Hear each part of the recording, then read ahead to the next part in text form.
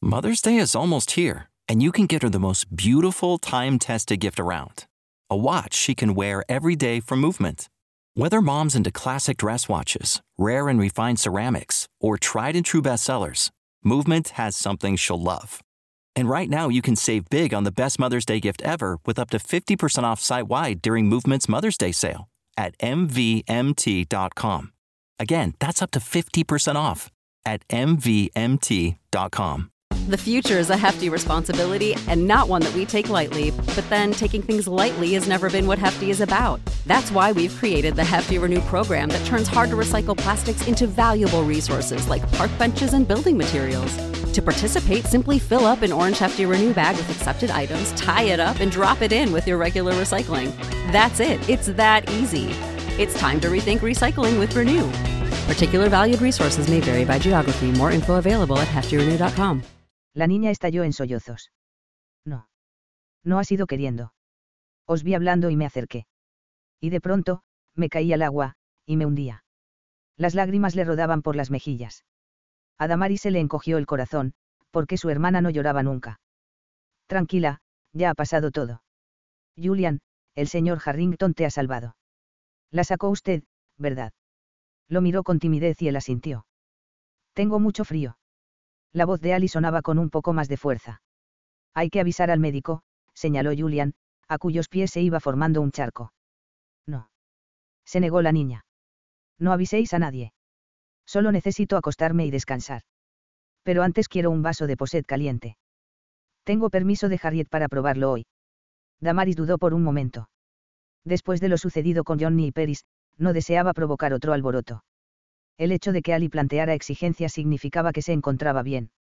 Seguramente solo necesitaba tomar algo reconfortante, acostarse y dormir muchas horas.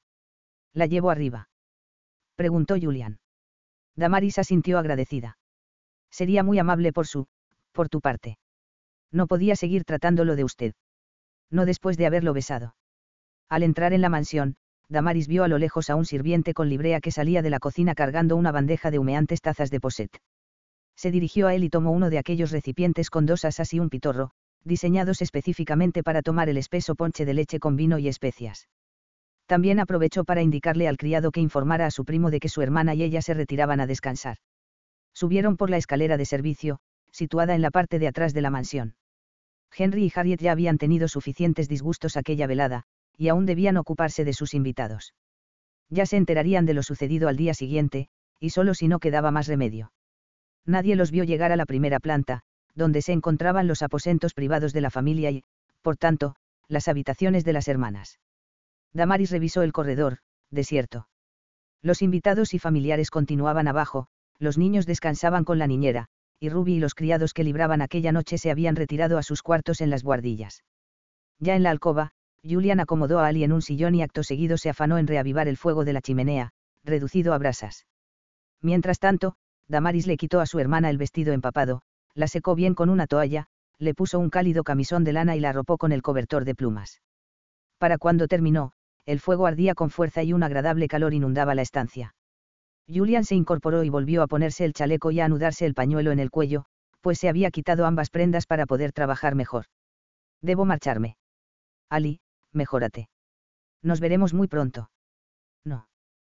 Protestó la niña. No te vayas. Sacó la mano de debajo del cobertor y se la tendió. Él se mostró indeciso. No puedo quedarme. Mi presencia es inapropiada en la habitación de una dama. ¿Quién se va a enterar? Todo el mundo sigue en el baile. Y Damaris está con nosotros. Además, mira, tienes la ropa mojada. Ya estoy seco. Bueno, casi. Por favor, quédate un ratito. Mientras me tomo el posset. De acuerdo. Pero solo si a tu hermana le parece bien.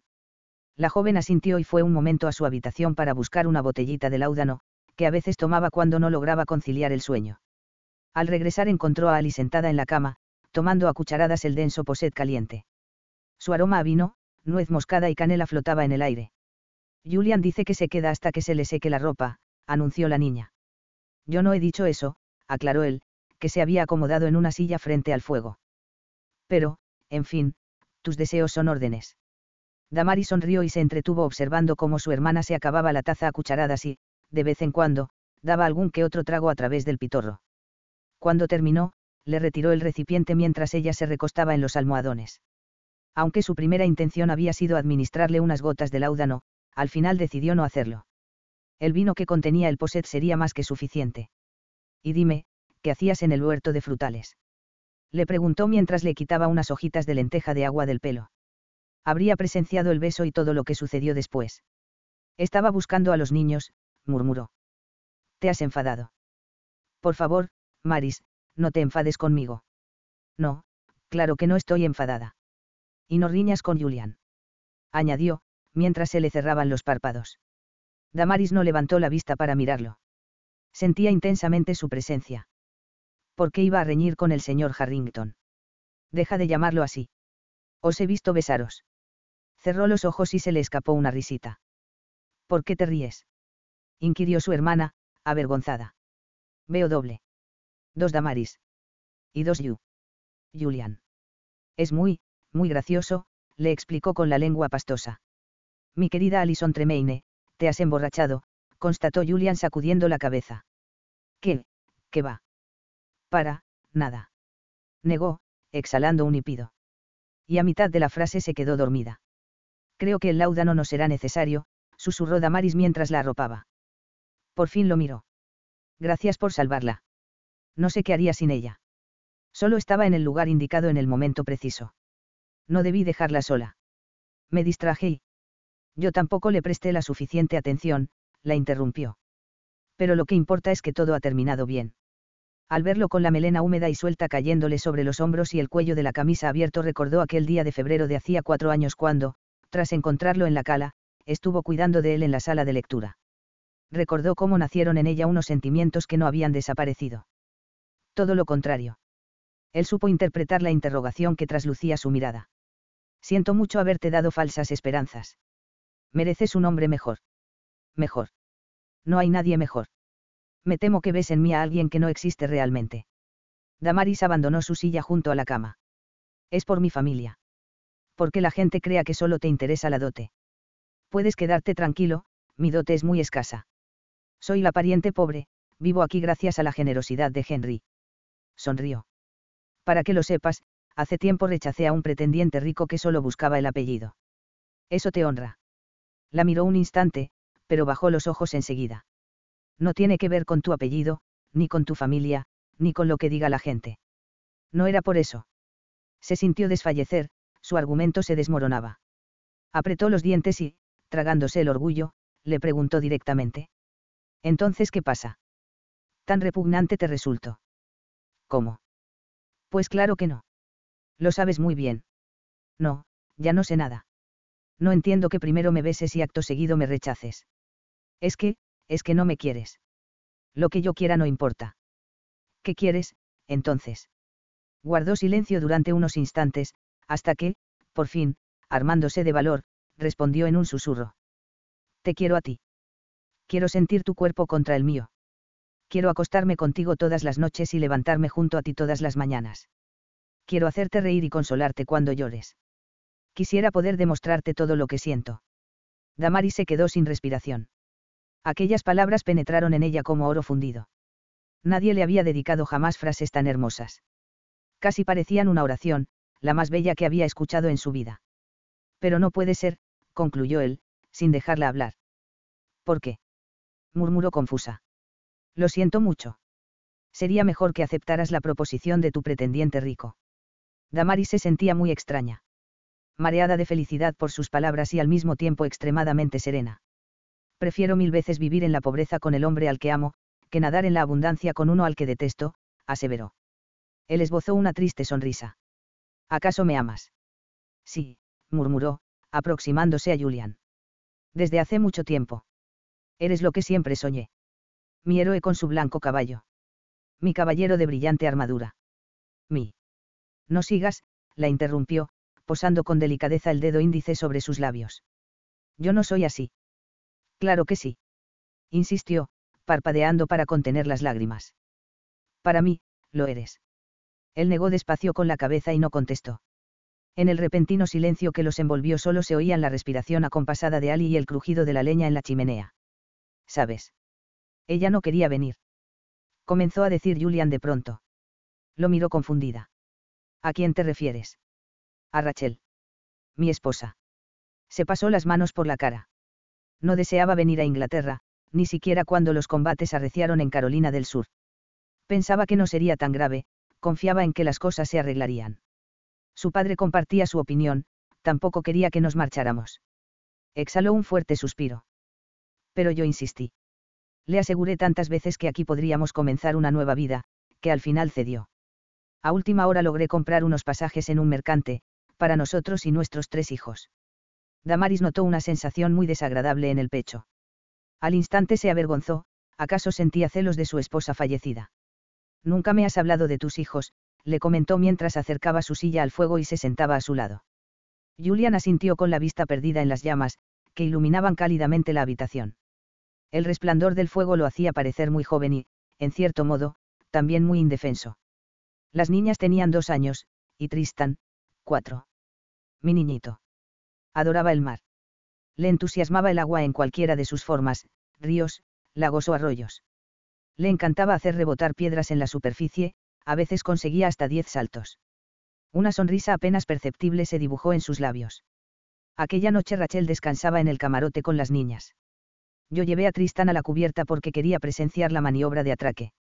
Habíamos visto luces en la costa y estábamos convencidos de que llegábamos a puerto. Todo sucedió muy deprisa.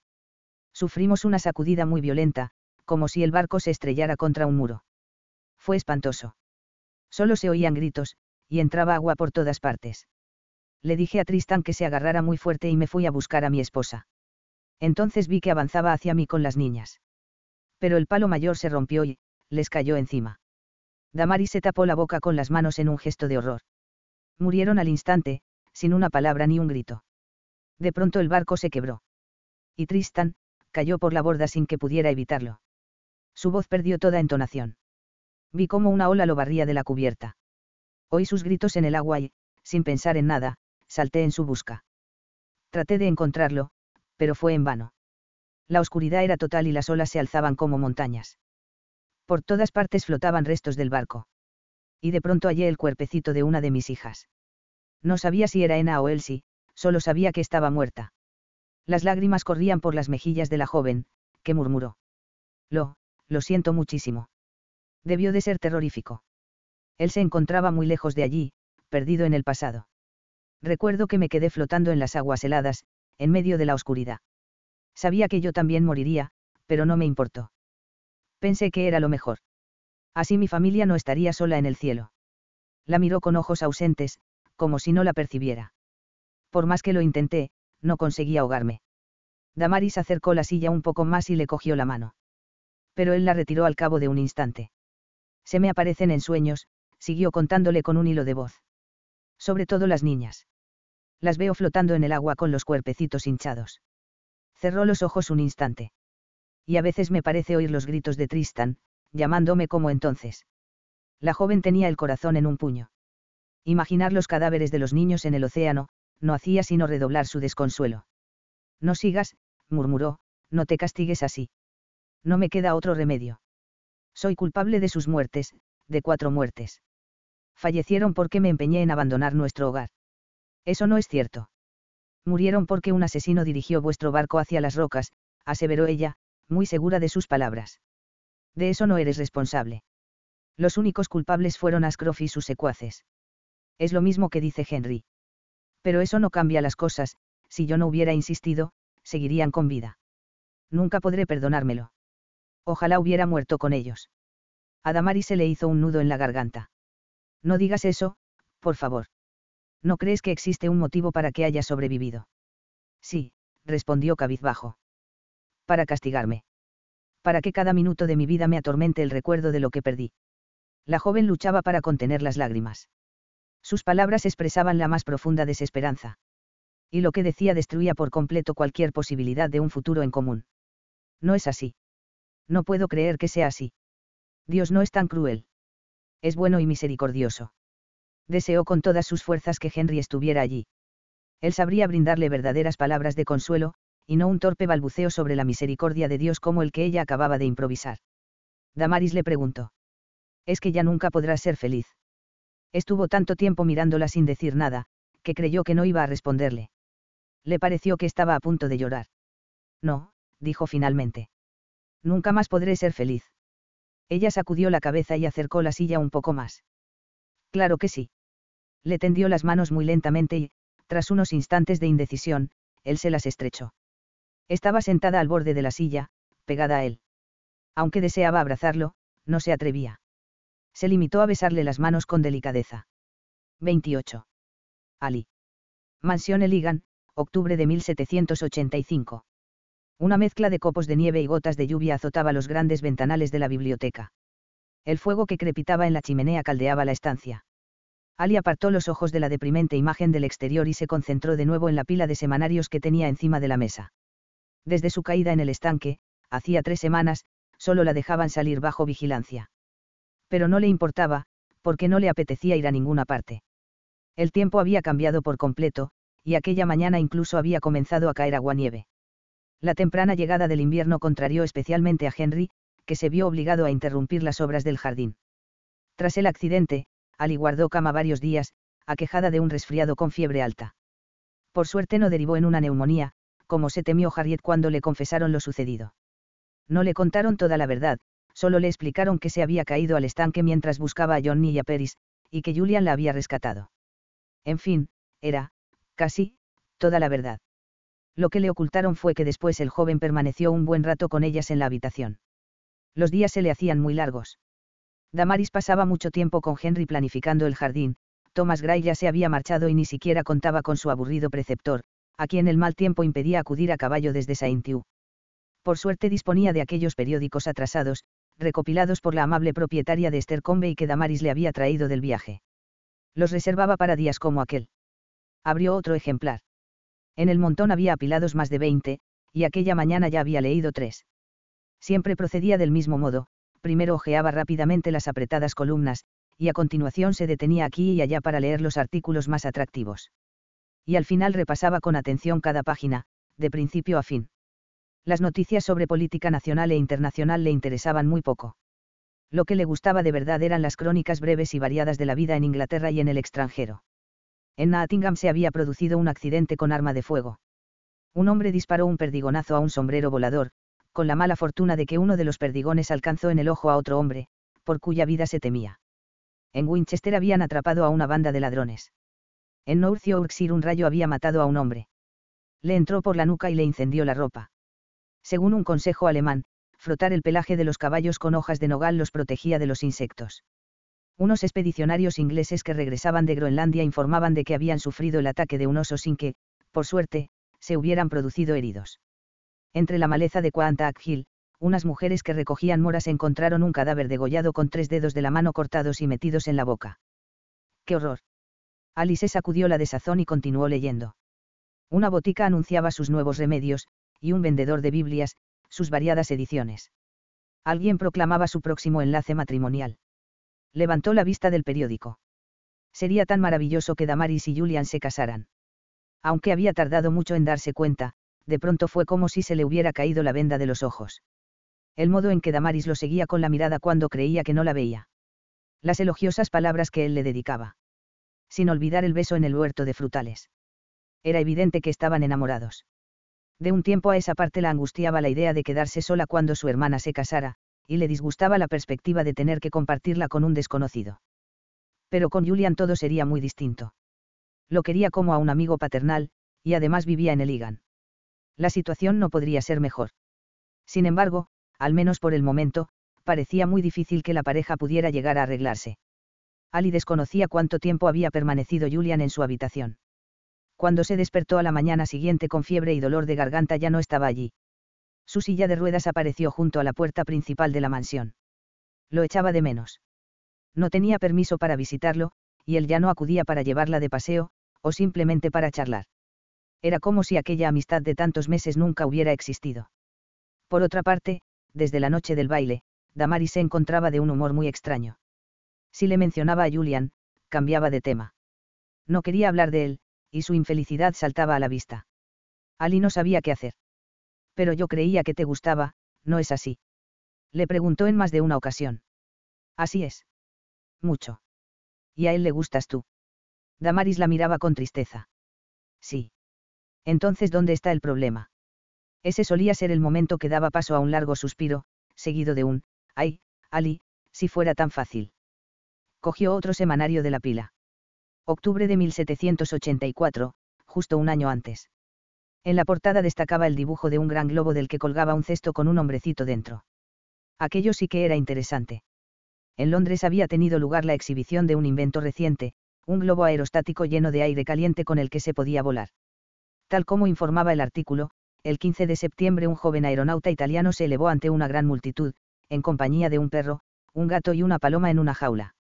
Al poco tiempo se vio obligado a aterrizar en un campo de maíz para liberar al gato, que se había mareado, y después prosiguió su viaje hasta una aldea de Hertfordshire, donde tocó tierra sin contratiempos. ¡Qué historia tan emocionante! Ali pensó que le encantaría volar en un artefacto como ese, aunque debía reconocer que la idea de flotar por los aires le daba un poco de miedo. Encontraría más noticias relacionadas con la aerostación. Quizá en años anteriores. De la base del montón extrajo el ejemplar más antiguo. Hojeó por encima las primeras líneas y se detuvo en las noticias del extranjero. En la colonia norteamericana de Virginia las tropas británicas habían incendiado una ciudad llamada Richmond. En Carolina del Sur, el ejército continental logró la victoria en una cruenta batalla. Tras esta derrota, Lord Cornwallis, el comandante de las tropas británicas, abandonaba todo intento de pacificar aquellas tierras. Carolina del Sur. El nombre le llamó la atención. Retrocedió para comprobar la fecha, febrero de 1781, hacía más de 4 años. Julian le había hablado de aquel conflicto, a causa del cual había abandonado Norteamérica con su familia. En la página siguiente encontró las noticias nacionales. En Winchester, un carruaje había sufrido un accidente. Al volcar, aplastó a un viajero que falleció al poco tiempo. En Somerset habían sido juzgados 6 delincuentes. 4 dieron con sus huesos en la cárcel, y los otros 2 fueron ahorcados ese mismo día, acusados de hurto callejero. De pronto Ali se quedó sin aliento. Comprobó la fecha una vez más.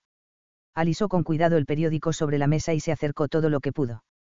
La llama de la vela titiló levemente cuando casi se echó encima para leer una y otra vez una nota de menos de 10 líneas. Presa de la emoción, se impulsó precipitadamente hasta el globo terráqueo que se encontraba en un rincón de la estancia y lo giró hasta encontrar Europa. Inclinándose cuanto pudo, localizó el extremo suroeste de Gran Bretaña. Truro, Penzance, Falmouth, por desgracia no aparecían más localidades de Cornualles. Aquella representación era demasiado pequeña, no le servía. Necesitaba algo mucho más detallado. Un atlas. Henry poseía una de aquellas valiosas obras, que guardaba en uno de los estantes superiores. Inalcanzable para ella. Aunque no había perdido fuerza en las piernas, se había levantado de la silla en varias ocasiones, era totalmente incapaz de encaramarse a la escalera de mano de la biblioteca. Cogió la campanilla que descansaba en la mesa y la agitó para llamar a un sirviente. No apareció nadie. Volvió a intentarlo. Nada. Debían de estar todos ocupados.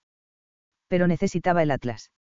Finalmente se impulsó hasta la puerta y la abrió con cierta dificultad. Trevar. Gritó. O quien sea.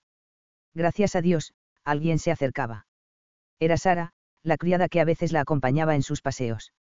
Dígame, señorita Tremaine. Sara, tienes que ayudarme. Necesito bajar el Atlas Anglicanus. Está en la balda más alta. ¿Qué? El Atlas Anglicanus. Es un libro con mapas de Inglaterra. Te subes a la escalera de mano y me lo das. Quiere que me suba a una escalera. Por su expresión se diría que le habían dado una orden indecente. Sí, Sara. Yo no puedo, como bien sabes. Nadie te va a mirar las enaguas. Se puso muy seria. De verdad es muy urgente. Aunque la criada no parecía nada convencida, obedeció. Como usted mande. Levantó la escalera, que estaba arrimada a un lateral, y la enganchó trabajosamente en la estantería que Ali le indicaba. Luego, con infinitas precauciones, subió travesaño a travesaño. A pesar de las instrucciones tardó un poco en localizar el libro, pero finalmente dio con el pesado volumen y descendió con él bajo el brazo. Gracias, Sara. Me has ayudado mucho. Tomó el ejemplar, casi cuadrado y encuadernado en cuero, y despidió a la criada.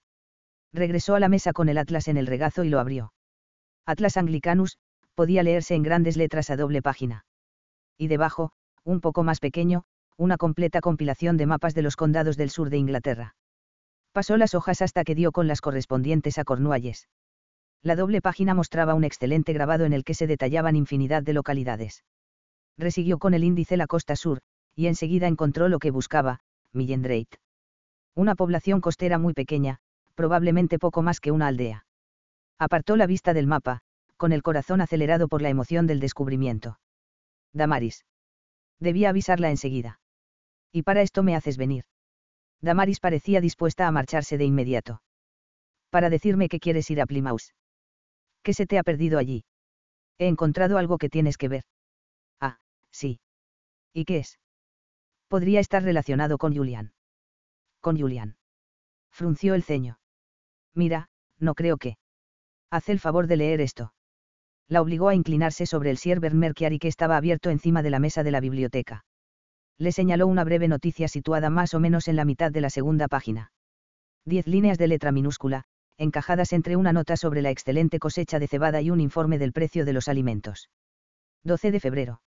Un niño de 4 o 5 años fue encontrado ayer en la playa de Millendrate, condado de Cornualles. Su ropa, de calidad, estaba hecha jirones y presentaba varias heridas. No proporcionó información sobre su nombre, su familia o cómo había llegado a la playa. Por los indicios, podría ser un superviviente de un naufragio. Fue trasladado al orfanato de Plymouth, donde se le ha asignado el nombre de Michael Doe. Se ruega a quien crea poseer cualquier información sobre su origen, que escriba a la señorita Meriel Cooper, directora del orfanato masculino de Plymouth. Ali notó que su hermana comenzaba a temblar y la miró con preocupación. Dios mío, murmuraba. Dios mío, ¿crees que es? ¿Qué podría ser, el hijo de Julian? Desde luego que sí. Mira la fecha, todo encaja. Señaló la cabecera. Febrero de 1781. El mes y el año en que encontramos a Julian.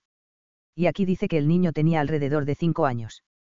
El rostro de Damaris estaba muy pálido. Pero, Julian. Toda su familia. Todos murieron. Apenas lograba articular frases completas. Nadie sobrevivió al naufragio. No es verdad, Julian sobrevivió. Y quizás su hijo también. Pero. Henry envió gente a todas partes. Buscaron y preguntaron en lugares muy alejados, incluso hasta Polperro. Habríamos tenido noticia de este niño. Ali negó con la cabeza. Esa es justamente la cuestión. Mira, ya lo he comprobado, Millendrate está más allá de Polperro. Le acercó el atlas y señaló un minúsculo punto en la costa. Queda fuera de la zona en la que Henry ordenó que buscasen. En un primer momento Damaris asintió, pero luego negó con la cabeza. Ya han pasado 4 años. Seguro que los padres han aparecido. Y, aunque de verdad fuera Tristan, quizá ya no esté en Plymouth. Se lo pueden haber llevado a. ¿Quién sabe, a Londres, o a Escocia? ¿Y si no es así? ¿Y si sigue allí? Cerró el volumen y lo acomodó en el regazo. ¿Me acompañas? Damaris la miró sin comprender. ¿A dónde? A casa de Julian. Tiene que saberlo enseguida. Imagínate la cara que pondrá cuando se lo contemos. No. Se levantó de un salto y detuvo la silla sujetándola por el respaldo. Nada de eso. No debe enterarse hasta que estemos seguras de que realmente se trata de Tristan. ¿No quieres que sepa que a lo mejor su hijo vive? Claro que quiero. Dios mío, lo cambiaría todo. Pero es una crueldad darle esperanzas y luego resultan ser falsas. Ali dejó caer las manos sobre el atlas. Su hermana tenía razón. Es cierto. No lo había pensado. No diremos ni una palabra de todo esto. Por lo menos no a Julian. No se te puede escapar nada, ¿lo entiendes, Ali? Sí, asintió con vehemencia. ¿Y qué propones? Tras reflexionar un momento, respondió. ¿Has revisado ya todos los periódicos? No, aún no. Entonces empezaremos por ahí. A ver si encontramos más informaciones relativas a ese niño. Quizá apareció alguien que lo conocía, o que al menos supo indicar de dónde era. En ese caso, todo esto quedará en nada. ¿Y si no hay más noticias? Damaris inspiró profundamente y cerró los puños con determinación. Pues entonces se lo contaremos todo a Henry. Él sabrá cómo actuar. Probablemente escribirá a la tal. Releyó la noticia, señorita Cooper, la directora del orfanato. Y sin duda se le ocurrirán más ideas. De acuerdo. Ali se frotó las manos. Pues no vamos a dejar ni una línea sin repasar. 29. Lexi. Jardines de Heligan, principios de abril. Por Pascua, el jardín se llenó de visitantes. Se habían organizado actividades muy variadas, especialmente para niños. Por ejemplo, a lo largo de un sendero se ocultaron regalitos que debían encontrar. De las ramas de los árboles colgaban coloridos huevos de madera y, ocultos entre la hierba y las flores, había nidos llenos de huevos de chocolate que los pequeños se podían comer. Lexi se quedó un momento en la pradera junto al edificio Stewards House para observar a los niños, y a algunos adultos, que recorrían un circuito de obstáculos cabalgando en caballitos de madera. En una amplia carpa enseñaban a pintar huevos de Pascua y a confeccionar molinillos de viento con cartulina. Contemplaba aquel bullicio sin saber a dónde dirigirse. Los compañeros con los que se llevaba bien estaban de vacaciones o, por el contrario, cumplían con su jornada. Kate y Orlando trabajaban, mientras que Eliza y Ben habían ido a visitar a sus familias. Así que lo mejor que podía hacer era entretenerse en el archivo. Buenos días, preciosa. Un café. Se volvió y se encontró de frente con Orlando, que sostenía 2 vasos de café. Su amplia sonrisa lo hacía parecer aún más guapo. Qué bien, aceptó mientras cogía uno. ¿Cómo sabías que estaba aquí y que me apetecía un café? Él le respondió sonriente. Ha sido casualidad. Justo me estaban atendiendo cuando te he visto aquí tan sola. Se me ha ocurrido venir a hacerte compañía. Ella se lo agradeció con otra sonrisa. Pues me alegro. Creía que tenías vacaciones, comentó Orlando mientras se acomodaban en uno de los pocos merenderos que quedaban libres. Así es. Pero me estaba agobiando sola en el piso, así que decidí pasarme por aquí. No me viene mal, porque tengo muchas cosas que hacer. Yo también. Suspiró, señalando un grupito de niños reunidos en espera de que comenzara otra actividad. Participo en la carrera esa de transportar huevos en cucharas. Después iré a la granja para revisar los corderos y cerdos recién nacidos. A continuación, tengo una visita guiada. Y luego otra vez actividades infantiles. Son muchas cosas. Podrás con todo, ya lo verás. A los niños les vas a caer súper bien. ¿Qué te debo por el café? Nada, estás invitada. Gracias. Eres muy amable. Pues sí, la verdad. Dejó el vaso en la mesa y buscó algo en el bolsillo de la chaqueta. Tengo un regalito de Pascua para ti. Le tendió un gran huevo de chocolate, envuelto en un colorido papel de aluminio. Lexi se quedó gratamente sorprendida. Un creme. No los he vuelto a probar desde pequeña. Recordaba muy bien aquella golosina que imitaba la clara y la yema con un fondant líquido blanco y amarillo. ¿Tú de qué bando eres? Inquirió Orlando. ¿De los que se lo comen de un bocado, o de los que se lo zampan a mordiscos? A mordiscos. De un bocado me asfixiaría. Estoy de acuerdo. Le dio un sorbo al café. Como bien sabes, este es un asunto que lleva generaciones causando disputas. Lexi soltó una carcajada. Sí, todavía recuerdo el anuncio de la tele, ¿y tú cómo lo tomas? Mi padre se lo metía entero en la boca, pero mi madre y yo íbamos poco a poco. Debía tener mucho cuidado de no entusiasmarse y revelar demasiadas cosas de su pasado. Extrajo el huevo del brillante papel con mucho cuidado y le dio un mordisquito. En cuanto reconoció el sabor familiar del cremoso relleno, cerró los párpados con placer. Nunca te había visto así, comentó Orlando. Así, ¿cómo? Abrió los ojos. The future is a hefty responsibility and not one that we take lightly. But then taking things lightly has never been what Hefty is about. That's why we've created the Hefty Renew program that turns hard to recycle plastics into valuable resources like park benches and building materials. To participate, simply fill up an orange Hefty Renew bag with accepted items, tie it up, and drop it in with your regular recycling. That's it. It's that easy. It's time to rethink recycling with Renew. Particular valued resources may vary by geography. More info available at heftyrenew.com. Save big on brunch for mom, all in the Kroger app. Get 16-ounce packs of flavorful Angus 90% lean ground sirloin for $4.99 each with a digital coupon. Then buy 2, get 2 free on 12 packs of delicious Coca-Cola, Pepsi, or 7-Up, all with your card. Shop these deals at your local Kroger, less than 5 miles away. Or tap the screen now to download the Kroger app to save big today. Kroger, fresh for everyone. Prices and product availability subject to change. Restrictions apply. See site for details. Tan contenta. Carraspeó. ¿Sabes lo que significa que un hombre le regale un huevo de Pascua a una mujer? Pues no, no lo sé, respondió divertida, con la boca llena. Significa que le importa. Que le importa mucho, le explicó él, en tono solemne. Verás, Lexi, creo que me he enamorado un poco de ti. Oh, no. La miró expectante. Ahora podrías decir algo. Ella tragó el chocolate. Orlando, me gustas. Me gustas mucho. Dudo. Ahora viene el gran, pero. Pero me temo que no saldría bien. Le dio un apretoncito en la mano. No es por ti, de verdad que no. Es que, he tenido malas experiencias y no me siento preparada para una relación. Él asintió con una sonrisa desencantada. Sí, ya me lo temía. En realidad, no esperaba otra cosa. Pero al menos quería decírtelo. Que no fuera porque no lo sabías. No te preocupes, sobreviviré, aunque me hayas roto el corazón. La miró con tal patetismo que la hizo reír. Y no me salgas con que no tengo corazón. Suspiró muy aliviada. Entonces no estás enfadado. La miró asombrado.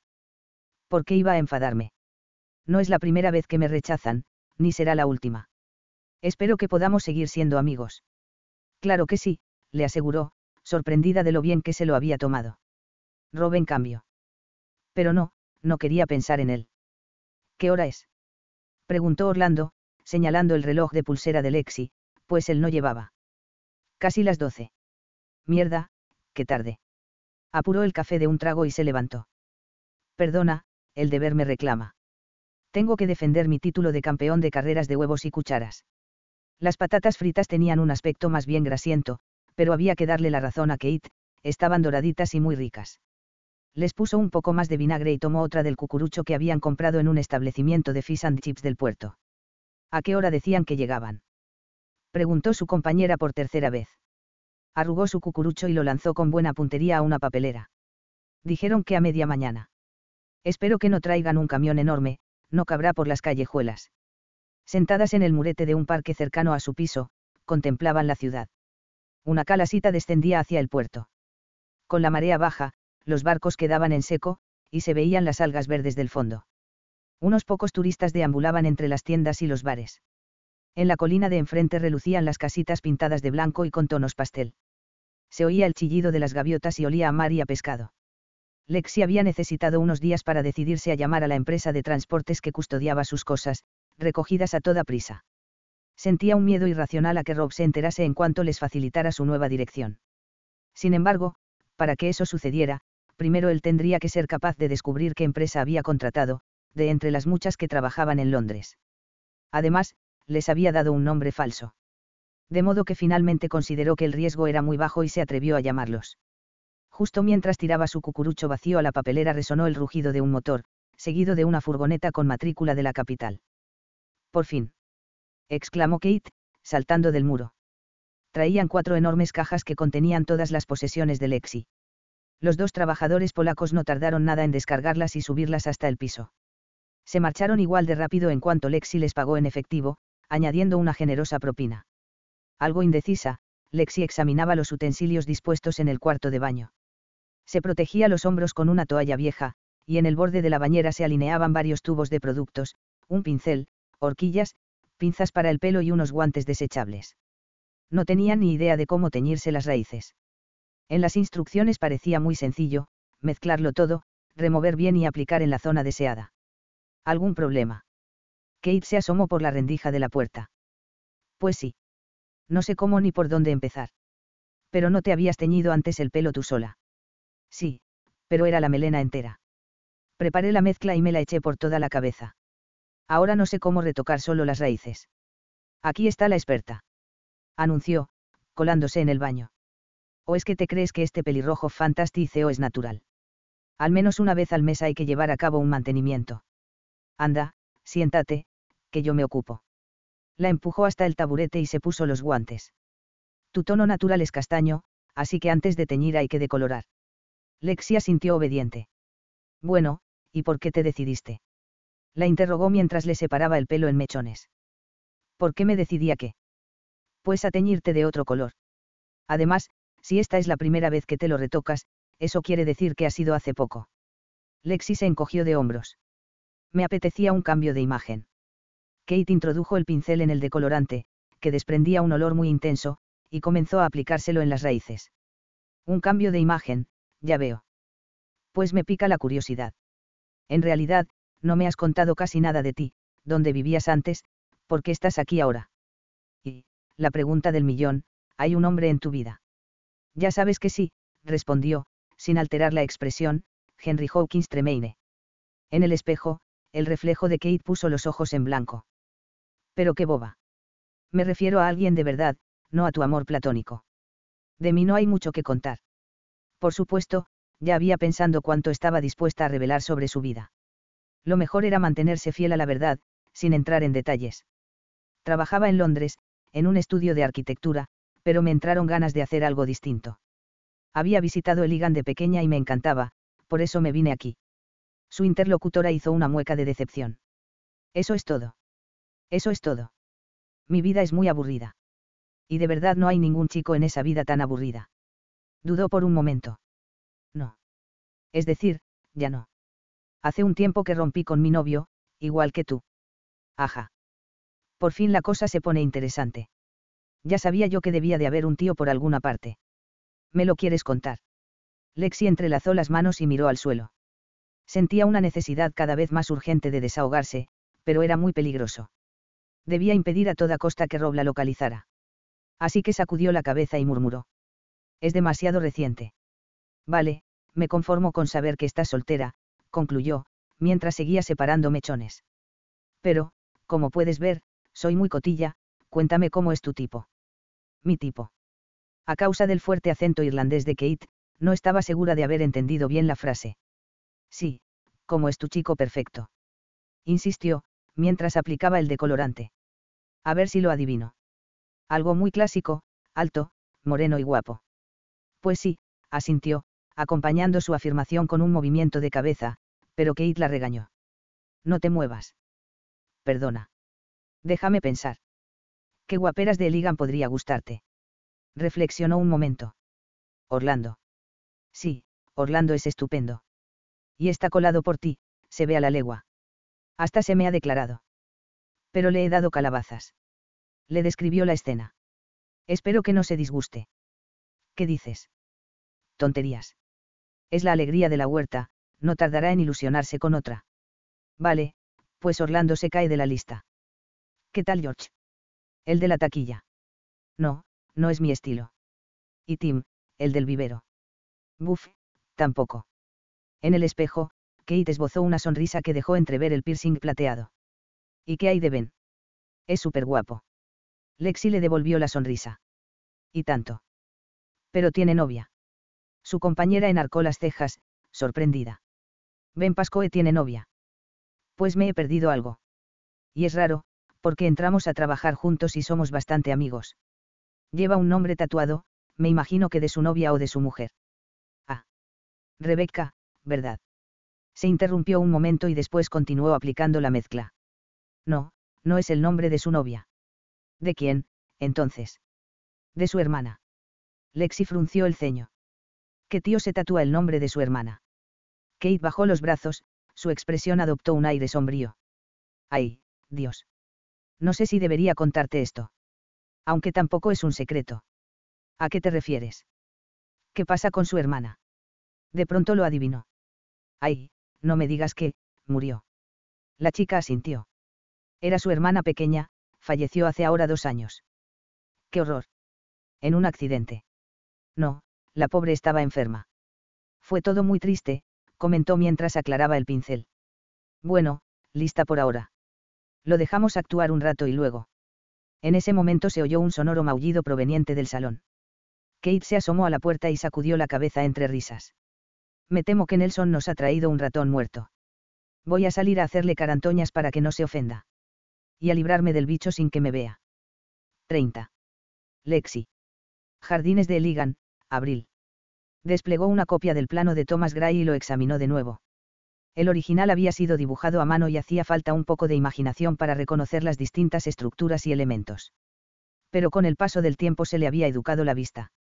Al compararlo con mapas anteriores, se distinguían muy bien las innovaciones introducidas por Gray, algunos caminos cambiaron de trazado, se despejaron determinadas perspectivas y se planificaron plantaciones bien delimitadas. En el centro de la propiedad aparecía la mansión Heligan, de planta rectangular, que aún no se correspondía con la construcción actual, y que por aquel entonces estaba rodeada de varios edificios anexos. Al norte de la mansión se encontraban el jardín de flores y el huerto de melones con los criaderos de piñas. Un poco más arriba, había unos terrenos que en aquellos tiempos estaban poblados de árboles, y que en la actualidad constituían Floras Green, una gran extensión de césped circundada de gigantescos rododendros de flores rojas traídos del Himalaya, entre los que se contaban algunos de los ejemplares más grandes de su especie. Al sur estaba el Valle Perdido, que en aquella época se denominaba Bosque Viejo. La villa de verano se alzaba al noreste. Cerca de esta, junto a uno de los caminos de herradura, se hallaba la gruta de cristal. Dobló el plano y se lo guardó en el bolsillo. Eliza había vuelto 2 días atrás. Alexi le habría encantado que discutieran el enfoque de la exposición, porque había ideado una especie de fusión entre pasado y presente. Pero desde su regreso, la joven se mostraba muy malhumorada. Contestaba a sus cautas consultas solo con monosílabos y no quería implicarse más. ¿Qué mosca le había picado? Lexi se preguntó si ella tendría algo de culpa. La haría sentirse desplazada. Quizá no le daba opción a hacer más cosas, como deseaba. Sin embargo, la propia Eliza había dejado claro desde el principio que no tenía tiempo para asumir más tareas. Pasado cierto tiempo decidió no preocuparse ni dejarse contagiar por el mal humor de su compañera y continuar con el proyecto a su manera. Una fina neblina que el sol de la mañana aún no había sido capaz de atravesar cubría el camino. Era muy temprano, Lexi quería aprovechar esos momentos para inspirarse antes de que se abrieran las taquillas y el jardín se llenara otra vez de visitantes.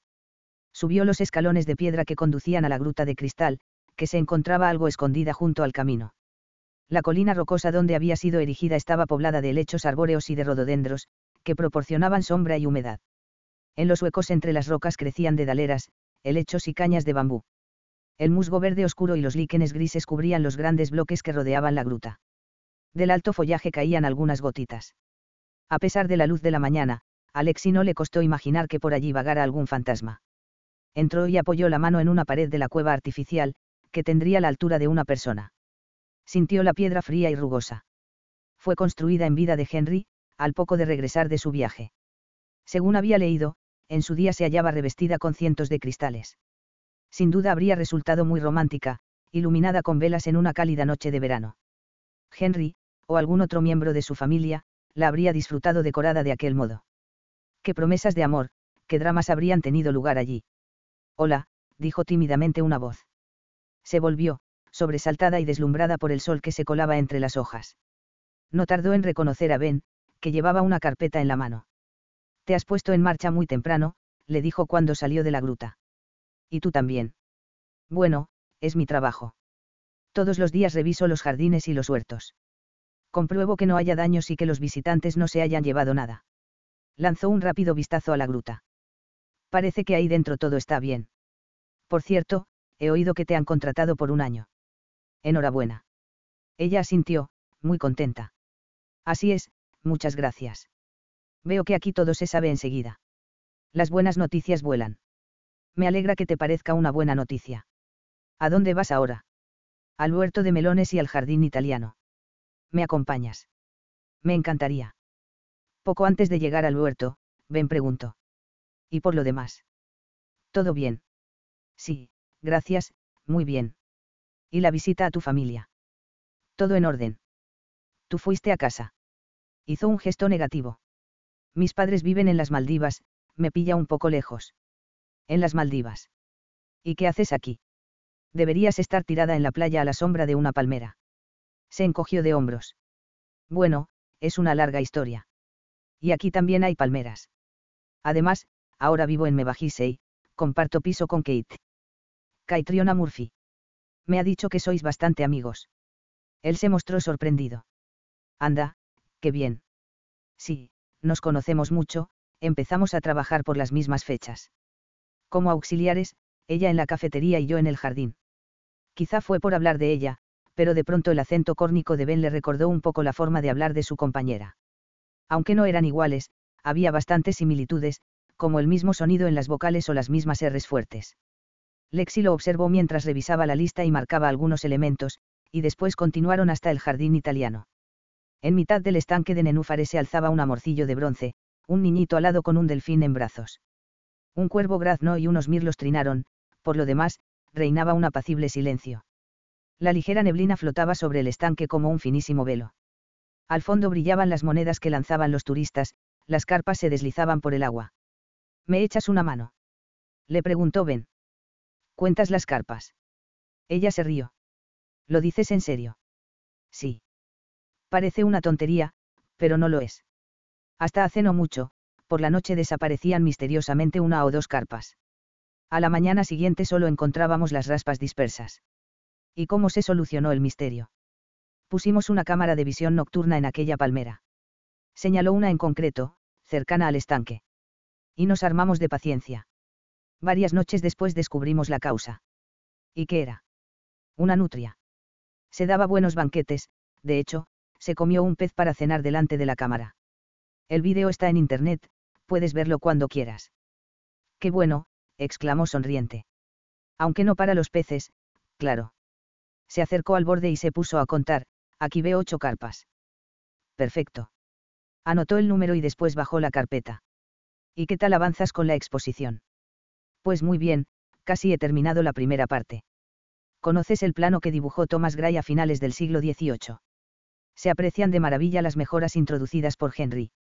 Se apartó del borde, sacó el plano del bolsillo y se lo enseñó. Cuando él se inclinó a su lado para mirar, de pronto aquella proximidad le resultó muy íntima. Bueno, reconozco que hay que echarle un poco de imaginación. Comentó a modo de disculpa, pero cuando sabes interpretarlo, resulta apasionante. Ben la miró con admiración. Heligan ha hecho un fichaje increíble contigo. Estás súper implicada. Gracias. Para su sorpresa, aquel cumplido la ruborizó. Un día debería ir al cementerio de Saint-Iou, donde está el panteón de la familia Tremaine. Pero lo he estado postergando porque los cementerios me ponen triste. Lo entiendo, a mí me pasa igual. Tras un instante de duda, Lexi se armó de valor y dijo en un susurro. Lamento muchísimo lo de tu hermana, Kate me lo ha contado. Él asintió, sin decir nada. Si necesitas hablar, aquí me tienes. Detectó cierta extrañeza en su mirada. Era comprensible, en realidad apenas se conocían. Gracias. Lo mismo te digo. Ahora fue ella quien asintió. Él cambió de tema. ¿Has visitado Charlestown? Es una ciudad pequeña a 20 millas de aquí, también en la costa. Tiene un museo de objetos rescatados de antiguos naufragios. Seguro que te da ideas para la exposición. Gracias, parece muy interesante. Ben debía continuar su ruta, en dirección al barranco y a los huertos. Se despidieron y Lexi se quedó mirando cómo se alejaba hasta que desapareció tras el seto que rodeaba el jardín italiano. Después contempló el estanque de nuevo. La neblina se había disipado y el sol brillaba con fuerza. Bajo el agua, las monedas resplandecían como piedras preciosas. El candadito rojo brillaba bajo el sol que iluminaba el puente del Milenio y arrancaba reflejos al río Támesis. «¿Estás loco?», le dijo a Rob al ver la inscripción. No la había escrito a mano, sino que la había mandado grabar. Rob y Emilia. Para siempre, se leía en bonitas letras plateadas sobre el lacado carmesí. Llevaban solo una semana saliendo, y él ya hablaba de estar juntos, para siempre. Típico de Rob. No es que fuera muy romántico, pero cuando quería algo, se empleaba a fondo. Esa era su manera de demostrarle su amor.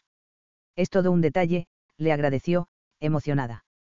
El candado se cerró con un chasquido y quedó colgado en la barandilla de la pasarela. Rob retiró la llavecita y comenzó a sacar fotos con el iPhone, del candado, de Lexi, una selfie de los dos con la cúpula de la Catedral de San Pablo al fondo. Lista, Em. Siempre la llamaba por el diminutivo de su verdadero nombre. Ella asintió. Mientras la llavecita caía al Támesis describiendo un arco centelleante, Lexi sintió que se le encogía el estómago. Sin embargo, lo achacó a la vibración del puente, que le había valido entre los londinenses el apodo de Webley Bridge, o puente temblón. 3 meses después Lexi regresó al mismo tramo del puente. Con ayuda de una llave inglesa forzó el candado y lo lanzó al Támesis sin pensarlo 2 veces. 31. Lexi. Me bajisei, Cornualles, abril. El viernes, después del trabajo, Lexi y varios compañeros fueron a un conocido pub del puerto de Mevagissei. Aunque al principio se había resistido, Kate le insistió tanto, tienes que ver gente, no puedes pasarte el día trabajando y metida en casa, que terminó por ceder. Rob estaba muy lejos, y seguramente era cierto que salir un poco le sentaría muy bien. Eran 6 en el grupito. Además de Orlando y Eliza, se les habían unido Daniel y Lauren, que también trabajaban en Heligan. Para ser viernes, el local estaba menos concurrido de lo que Lexi esperaba. Aunque cuando había salido por última vez. Ni se acordaba. Aquel pub tradicional típico de Cornualles, internacionalmente famoso, servía cerveza local y comida casera. Además del bar, disponía de una zona de mesas con una carta reducida pero variada. Lexi pidió una cerveza de la región y una lasaña con ensalada. Buena elección. exclamó el amable camarero en tono elogioso tras tomar la comanda, y antes de desaparecer en la cocina. Aunque al principio se sentía algo tensa, poco a poco se fue relajando. Nada más entrar revisó nerviosamente el local buscando a Rob, sin encontrarlo, por supuesto.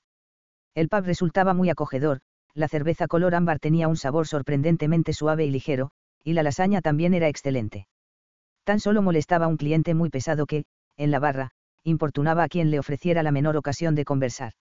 Primero asedió al camarero, un hombre calvo con barba y gafas, alto y muy delgado, que abrillantaba parsimoniosamente los vasos hasta que decidió alejarse hacia otra parte del local. Su siguiente víctima fue una camarera que lo dejó plantado para tomar otra comanda. Y a continuación se volvió hacia un señor mayor en silla de ruedas que acababa de entrar en el local con unos acompañantes. La silla hizo que Lexi recordara algo. ¿Acaso no había adquirido Henry una silla con ruedas? ¿En qué piensas?, le preguntó Orlando, que había seguido su mirada. Era un gran alivio que no le guardara rencor por las calabazas que le había dado. Pues, creo que en el hogar de Henry Tremaine vivía una persona en silla de ruedas. Me pregunto quién sería. Él sacudió la cabeza con incredulidad. ¿Pero qué haces pensando en el trabajo? Hemos venido a divertirnos. Lexi sonrió. No puedo evitarlo, me lo llevo a todas partes. Y era cierto. Le encantaba pensar en Henry, en los jardines y en todo lo relacionado con ellos. No solo porque la ayudaba a no obsesionarse con Rob, sino porque realmente le entusiasmaba. Además, sentía que había encontrado su lugar, tanto en Cornualles y en el trabajo como consigo misma. Llevaba mucho tiempo sin sufrir un ataque de pánico y, salvo por pequeñas interrupciones, dormía muchísimo mejor. Tomó otro bocado de lasaña y miró a su alrededor. Aquel pub era realmente agradable. En las paredes paneladas colgaban platos de peltre, tallas de peces en madera y una gran rueda de timón. En otra estancia ardía un cálido fuego frente al que había un sofá de cuero viejo donde dos perros se desperezaban. Entonces se fijó en Eliza, a quien Orlando le estaba contando sus juegos con los niños en Pascua. La chica no perdía detalle, como si nunca en su vida hubiera oído algo más emocionante. Se tocaba coquetamente el pelo y, con toda naturalidad, cogió un aro de cebolla del plato del joven, que había pedido una hamburguesa. Lexi no pudo contener una sonrisa. Ya no le cabía la menor duda de que Eliza se había encaprichado de Orlando. ¿Sería esa la razón de su mal humor? Estaba dolida porque él se interesaba por Lexi. Aquella explicación cuadraba. Y, si era cierta, Lexi no tenía de qué preocuparse en vista de cómo flirteaban ambos. Bueno, ¿qué me dices? Kate, sentada a su lado, le dio un empujoncito cariñoso. Ha sido buena idea venir, ¿eh? Lexi asintió con una sonrisa, señaló con el vaso medio lleno un cartel de madera que colgaba sobre la barra y leyó en voz alta. En el mar todas las penas se olvidan. Así es, convino Kate, al tiempo que alzaba su vaso. Brindemos por ello. Por el mar. El fin de semana Lexi viajó en autobús a Charlestown. Su puerto viejo lo había mandado construir a principios del siglo XIX Charles Rasley, cuñado de Henry Tremaine. En agradecimiento a su patrocinador, los habitantes del que se convirtió en un floreciente pueblo pesquero le pusieron su nombre. Declarado Patrimonio de la Humanidad, muchas películas y series de ambientación histórica se grababan allí. Sin embargo, más que el puerto, ese día Lexi deseaba visitar el Museo del Mar, que Ben le había recomendado. A lo largo del tiempo, más de 3.000 barcos se habían estrellado contra las rocas y arrecifes que rodeaban las abruptas costas de Cornualles, debido a las traicioneras aguas y al mal tiempo impredecible. Aquella colección reunía infinidad de objetos provenientes de esos naufragios, desde el siglo XVI hasta la actualidad. A su llegada comprobó que no había muchos visitantes. Le arrancó una sonrisa a un primitivo traje de buzo expuesto en el vestíbulo, que con su escafandra color cobre parecía un ser llegado de otro planeta. En una pared estaban expuestas varias fotografías del rodaje de la serie Poldark, ambientada en Cornualles a finales del siglo XVIII. La época de Henry, pensó Lexi. Interesante. Admiró las imágenes y objetos recuperados de distintos barcos hundidos, entre ellos el Titanic. Una vitrina contenía una réplica del collar Corazón del Mar que aparecía en la película del mismo título, así como objetos reales rescatados del transatlántico, sobre todo vajilla, cubertería y cartas. En otros expositores contempló lingotes de cobre y de oro, un juego de té bellamente pintado con moluscos adheridos, cubiertos ennegrecidos, balas de cañón y munición para mosquetes. Una abollada placa de latón con una inscripción en francés. El cinturón de cuero de un uniforme, con su hebilla y sus incrustaciones de metal. Ruedas de timón, más vajilla, candelabros, un cañón oxidado y pequeños retratos al óleo. Además, se mostraba el instrumental de un cirujano de a bordo, con todos sus escalpelos y sierras. Sintió un escalofrío. Por mucho que le gustara sumergirse en el pasado, al ver aquellas rudimentarias herramientas realmente se alegró de vivir en el siglo XXI. En una vitrina horizontal podía admirarse el único barrilete de monedas completamente intacto del mundo. Estaba expuesto de una forma muy evocadora, tumbado y desparramando los miles de monedas de cobre de su interior. Provenía de un barco de la Compañía de las Indias Occidentales que se hundió ante las costas de Kent a principios del siglo XIX, y que fue descubierto en los años 80 del siglo XX. También había un cartel del siglo XVIII que anunciaba la subasta pública de objetos recuperados de un naufragio, y otro que amenazaba a los contrabandistas con severos castigos. A Alexi le habría gustado quedarse más tiempo, pero ya eran casi las 5, la hora del cierre. Suspiró y se dirigió a la salida. Allí aún la aguardaba una vitrina con pequeños artículos cotidianos de siglos pasados, también recuperados del fondo del mar. En un lado se exponían los femeninos, cepillos, peines de cuerno, horquillas y los restos de un abanico. En el otro, los masculinos, navajas de afeitar, hebillas de cinturón y una cajita de plata pulida para el rapé, que acostumbraban a consumir los hombres de la época. Lexi se imaginó que Henry llevaría una así en el bolsillo cuando asistía a bailes o celebraciones similares. Para eso era un hombre de mundo. 32. Damaris. Camino de Plymouth, noviembre de 1785. Henry buscó en la bolsa de viaje que tenía a sus pies y sacó una cajita de rapé plateada. Abrió la tapa finamente labrada, tomó un generoso pellizco y lo aspiró por la nariz. Esperó unos segundos y luego estornudó discretamente en un pañuelo. Supongo que no querrás probarlo, le comentó sonriente a Damaris, que estaba sentada frente a él, ofreciéndole el rapé. Ella lo rechazó amablemente. No, gracias. Viajaban ellos dos solos y el cochero, el señor Fischer. El sonido de los cascos se entremezclaba con el de las ruedas, creando un monótono traqueteo.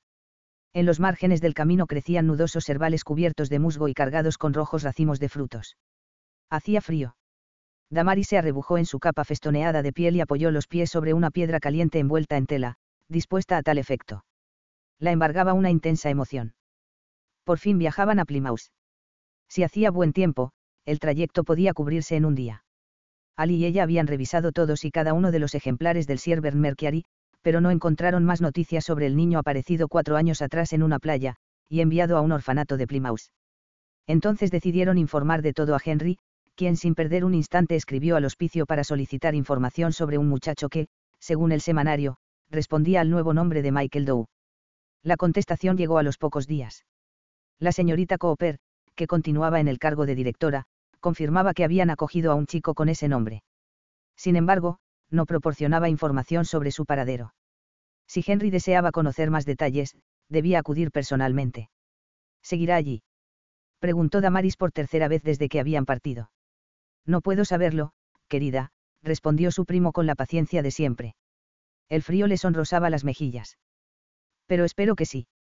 De lo contrario, ¿por qué me iba a pedir la directora que acudiera en persona? ¿Y por qué no te lo explica todo? ¿A qué viene tanto misterio? De haber contado con más información, Julian habría podido acompañarlos. Pero, dadas las circunstancias, primero debían averiguar si el chico era realmente quien ellos pensaban. Habían tenido que esperar unos días para emprender el viaje, ya que en noviembre era muy habitual que los caminos se volvieran intransitables por la lluvia y el barro.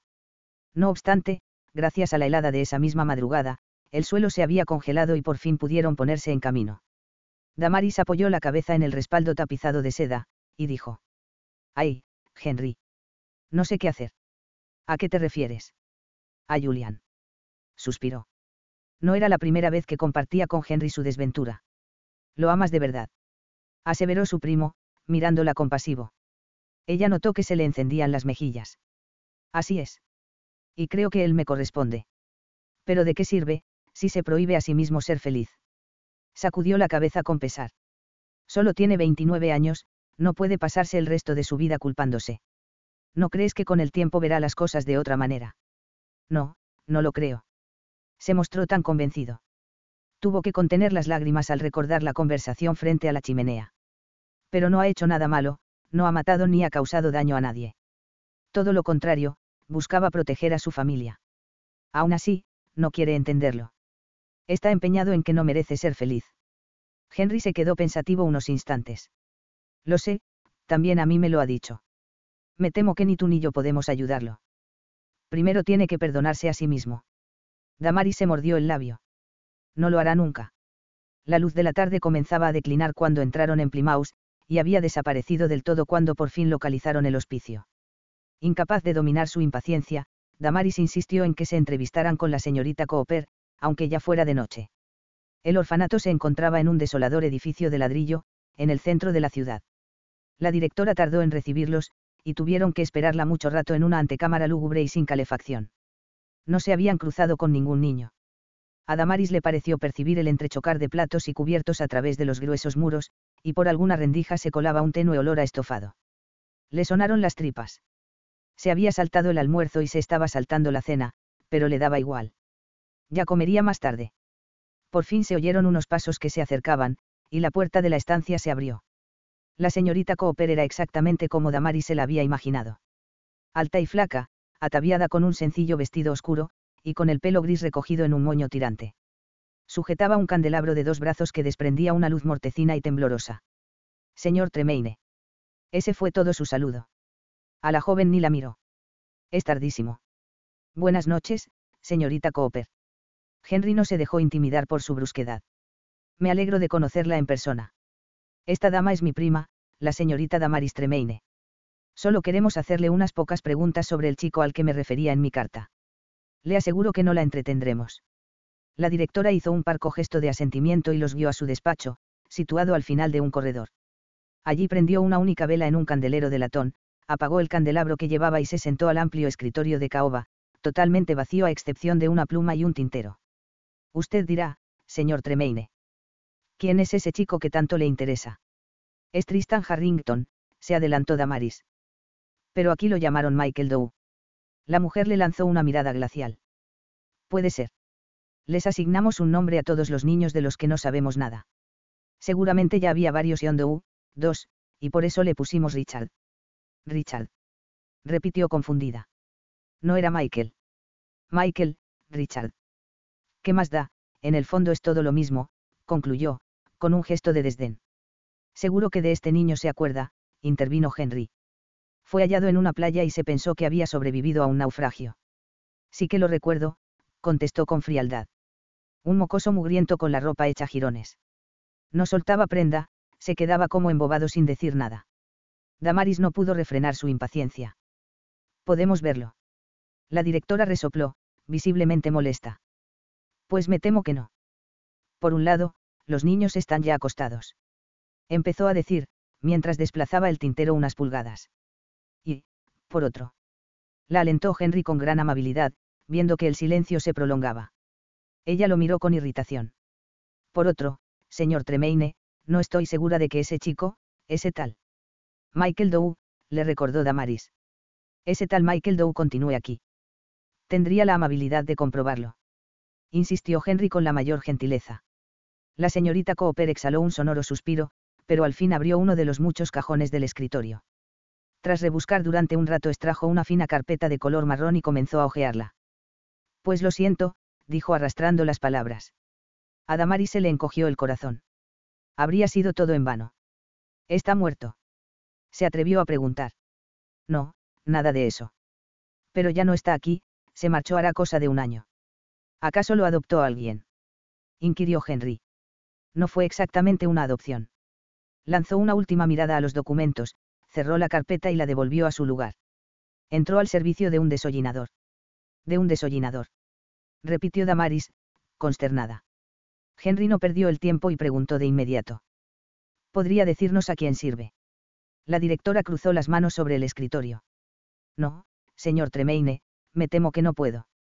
Son muchos los desollinadores de Plymouth que necesitan chicos pequeños y ágiles para introducirse en las chimeneas. Comprenderá que no me es posible acordarme de todos. Verá, mantener a todos estos niños cuesta dinero, y no recibimos suficientes donativos. Si de vez en cuando aparece un desollinador y nos ofrece una cantidad por llevarse a uno. ¿Quién soy yo para negarme? Hacemos estos arreglos bastante a menudo. En fin, al menos sabemos que alguien se ocupa de ellos. Se levantó. Y ahora, señor y señorita Tremaine, deben marcharse. Aún me queda mucho trabajo que hacer y el tiempo no me sobra precisamente. Menuda grosería. Damaris se disponía a protestar, pero Henry, que continuaba sentado, apoyó una mano en su brazo para tranquilizarla. Señorita Cooper, dijo con una voz sacerdotal de lo más persuasiva, no me cabe duda de que cumple su difícil cometido con gran dedicación y profunda devoción a Dios. Tiene que resultar muy complejo dirigir una institución como esta y, por ello, es fundamental que la persona al frente esté tan comprometida y capacitada como usted. Los finos labios se curvaron imperceptiblemente en el adusto rostro de la directora. Gracias, señor Tremaine. Me alegra que sepa apreciar mi trabajo. Henry le dedicó una sonrisa. Desde luego que lo aprecio. Por ello estaba pensando. Carraspeó, en facilitarle la labor donando al internado una elevada suma. Nombró una cifra tan alta que la directora cambió de actitud al instante. Es muy generoso por su parte, admitió, volviendo a tomar asiento.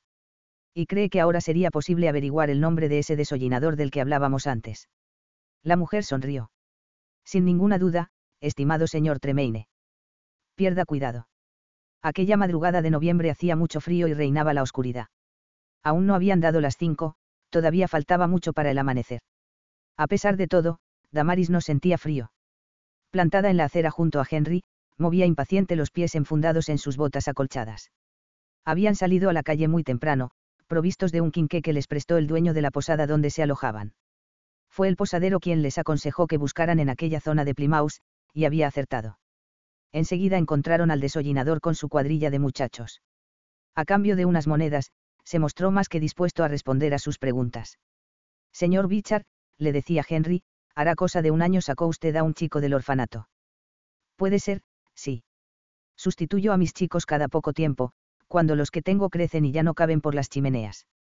No les doy mala vida, conmigo tienen cama, ropa y comida. Y 3 baños al año, añadió, contando con los dedos, por Navidad, Pentecostés y San Miguel. 3 al año.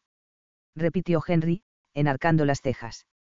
Vaya, me deja impresionado. Damaris lo miró con asombro. Su primo solo se ponía sarcástico cuando se enfadaba de verdad. El hombre asintió. Bajo la amarillenta luz del quinqué tenía un aspecto enfermizo y demacrado. Pues no hay para menos. No encontrará a muchos que traten a sus aprendices así de bien. Bueno, señor Bichard, nos interesa uno en concreto, Michael Dow. Michael. No me suena ningún Michael. Se encogió de hombros. A lo mejor se hace llamar Tristan Harrington. Tendrá 8 o 9 años y seguramente es rubio. Mis muchachos no tienen nombre, les pongo un número. Es más fácil de recordar. ¿Por qué cambio más de cuadrilla que de camisa? Los identificaba mediante números. Era horrible. Igual que la tarea que desempeñaban. Damaris nunca se había parado a pensar cómo se limpiaban las chimeneas. Ahora se ponía enferma solo de imaginarse a los pobres niños metiéndose en los angostos conductos para retirar la suciedad y el hollín con un rascador, o con las manos desnudas. Examinó las 4 figuritas mal cubiertas de mugrientos harapos que permanecían tras el señor Biches tiritando en el frío de la madrugada. Parecían hermanos, pero su similitud se debía a la delgadez y a la suciedad de la cara y el pelo, y no a una relación de parentesco. Lamentó profundamente no poder ofrecerles ropa de abrigo. Parecía claro que el desollinador no iba a ayudarlos. Decidida, tomó el quinqué y se acercó al niño que se hallaba más apartado del grupo. Debía de tener unos 6 años. ¿Cómo te llamas?, le preguntó. La miró muy asustado y no contestó. Número 5, responde cuando te habla una dama. Le ordenó su amo. Callum, susurró con apenas un hilo de voz. ¡Qué nombre tan bonito! Y dime, Callum, ¿conoces a un chico llamado Tristan Harrington? Negó con la cabeza y clavó la vista en el suelo. Pero la joven insistió. ¿Y a Michael Dow? De nuevo una negativa. Perdonen, pero no me sobra el tiempo, se impacientó el desollinador. Acaban ya con las preguntitas. No, todavía no. Henry señaló a la cuadrilla. Estos son todos sus muchachos. Sí, así es. Se rascó una oreja y miró hacia los tejados.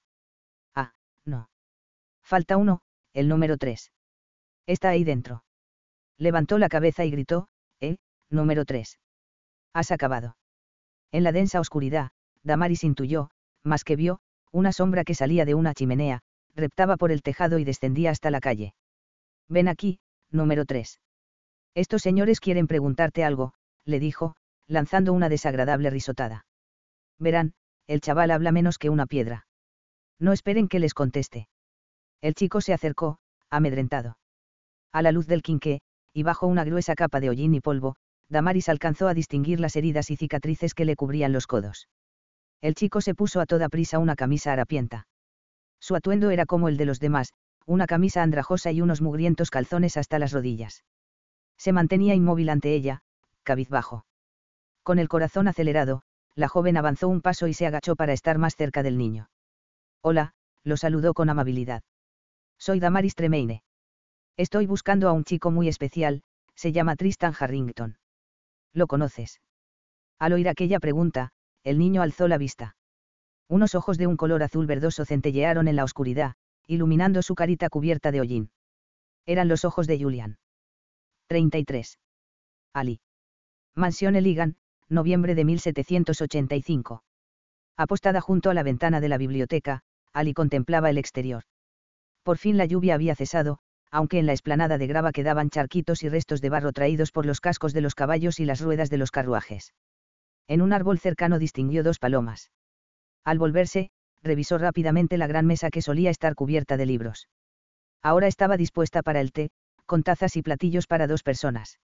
También había una tetera humeante y una bandejita de varias alturas con panecillos de pasas y modernos sándwiches triangulares. Sí, todo estaba perfecto. Se le aceleró el pulso al ver aparecer un jinete que se aproximaba a la casa. Luego lo perdió de vista y lo oyó hablar con el mayordomo en el vestíbulo. Giró la silla en dirección a la puerta, que se abrió a los pocos momentos. Alison Tremaine, la interpeló Julian nada más entrar, posando la vista en el juego de té, ¿por qué estamos solos? No habías dicho que nos acompañaría tu prima. Por desgracia Harriet no puede bajar, respondió, consciente de su mentira. Por favor, siéntate. Él se acomodó. Ali, es posible que la señora Tremaine no tenga ni idea de esta invitación. A aquel hombre no había manera de ocultarle nada. Sintió que se le encendían las mejillas. Pues, a lo mejor. Pero es que no se me ocurría otra cosa para hacerte venir. Yo no puedo ir a tu casa. Se impulsó hasta la cabecera de la mesa. ¿Sabe tu hermana que me distraes de mis obligaciones? Insistió él. Ali negó con la cabeza. No, sigue de viaje con Henry. Han ido a Plymouth, no tardarán en volver. En realidad, debían de haber regresado el día anterior. Sin embargo, las repentinas lluvias habían inundado los caminos, tal como informaba Damaris en una carta entregada a mediodía por un mensajero a caballo. Por eso Ali los esperaba con impaciencia a lo largo de la jornada. De pronto, reparó en que había descuidado los buenos modales, y se apresuró a preguntar. ¿Una taza de té? Sí, gracias. ¿Podrás con la tetera? Se encogió de hombros. Seguramente no. De modo que fue él quien llenó las tazas. Ali le pasó la bandejita con los panecillos. Dime, ¿por qué me has hecho venir? Inquirió Julian, mientras se servía un sándwich de pepino. Es que no puedo querer que tomes el té conmigo. Me extrañaría muchísimo que solo fuera por eso. Ella dejó el panecillo de pasas en el plato. Un tímido rayo de sol iluminó el mantel. Está bien, tienes razón. He de contarte algo. Por la expresión de su rostro, podría decirse que no sentía la menor curiosidad. Te han regalado un cachorro. Has cultivado una nueva variedad de rosa. En noviembre. No, nada de eso. Es algo muchísimo mejor. Se limpió las manos con una servilleta. Me imagino que desconoces el motivo de ese viaje a Plymouth. Así es, porque no me incumbe. Supongo que Henry tendría que ocuparse de algún negocio y tu hermana lo ha acompañado. A Ali le latía el corazón tan fuerte que le retumbaba en los oídos. Sin duda era más prudente esperar al regreso de Damaris, pero ya no aguantaba más. No aguantaba. Pues no. No han ido por negocios. Él se encogió de hombros.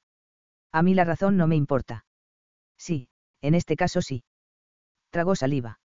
Han ido por una cuestión relacionada contigo. Conmigo. Yo no tengo ninguna vinculación con Plymouth. Al parecer, sí. Los ojos de Julian se pusieron en alerta. Ah, sí. Es que a Damaris le ha salido un pretendiente. No, no tiene nada que ver con mi hermana. Se armó de valor e inspiró profundamente. Cada palabra contaba. ¿Y si te dijera que uno de tus hijos sigue con vida? Apartó el sándwich muy lentamente. No sobrevivió nadie, replicó con un hilo de voz. Yo mismo los vi morir a todos. A todos. ¿Estás seguro? Sacudió la cabeza, profundamente desconcertado.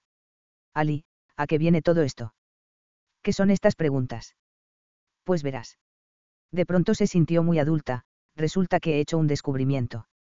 No puedo enseñártelo porque Damaris se lo ha llevado a Plymouth. Pero es muy importante. Él entrecerró los ojos. ¿Y de qué se trata? De una noticia de prensa publicada en el año 81.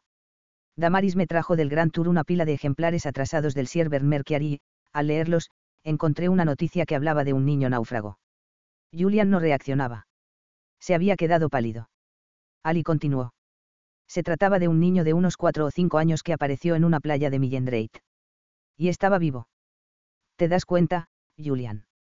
Sucedió poco después del naufragio, podría ser Tristan. Piénsalo bien, no presenciaste su muerte, tan solo viste que una ola lo arrastraba al mar. Calla, por favor, le rogó articulando a duras penas un murmullo casi ininteligible. ¿Pero por qué? No me des falsas esperanzas. Su rostro traslucía un amargo sufrimiento. No sabes con cuánta fuerza quise creer, durante las primeras semanas, que alguno de ellos había logrado salvarse.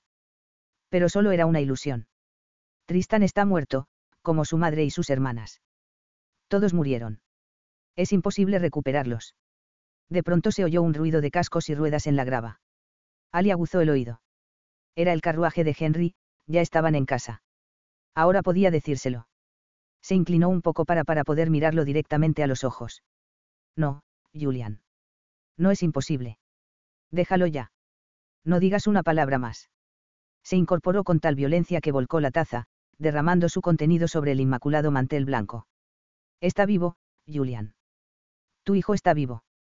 No puedo seguir escuchándote. Abrió la puerta y se precipitó al exterior. Henry y Damaris te lo traen ahora mismo. Gritó Ali. Pero él no alcanzó a oír sus palabras. Damaris no recordaba haber estado nunca tan nerviosa.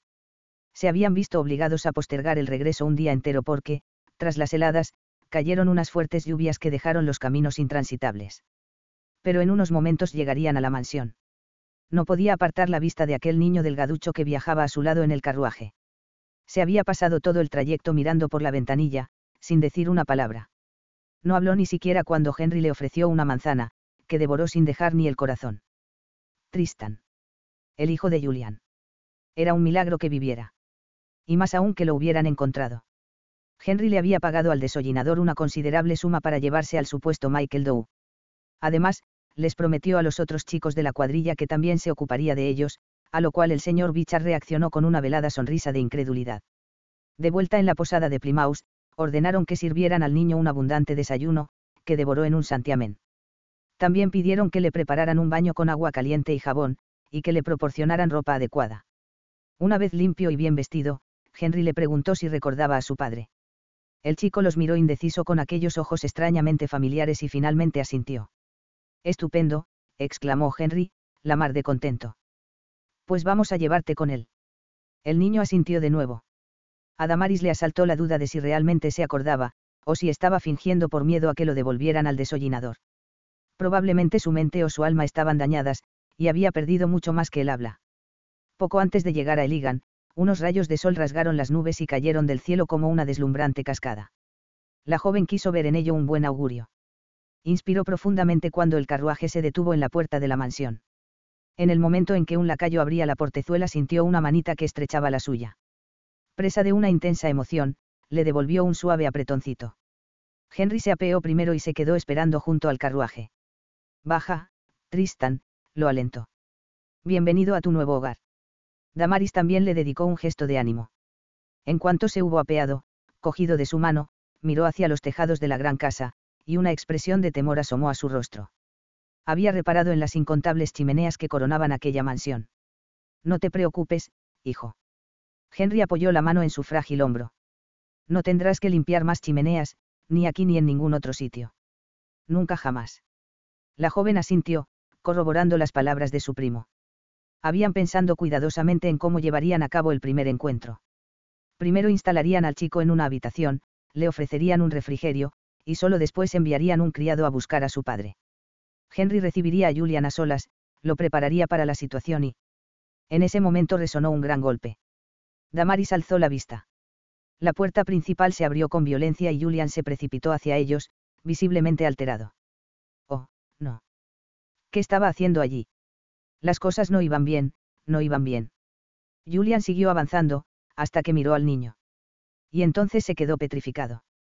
Bueno, no era así como lo habíamos planeado. Damaris percibía la voz de Henry tan lejana como si siguiera en Plymouth. Julian se les acercaba con paso inseguro, como si acabara de aprender a caminar. La incredulidad y el desconcierto se reflejaban en su rostro. Julian, le susurró la joven. Creo que hemos encontrado a tu hijo. Él no la miró. Solo miraba al chico.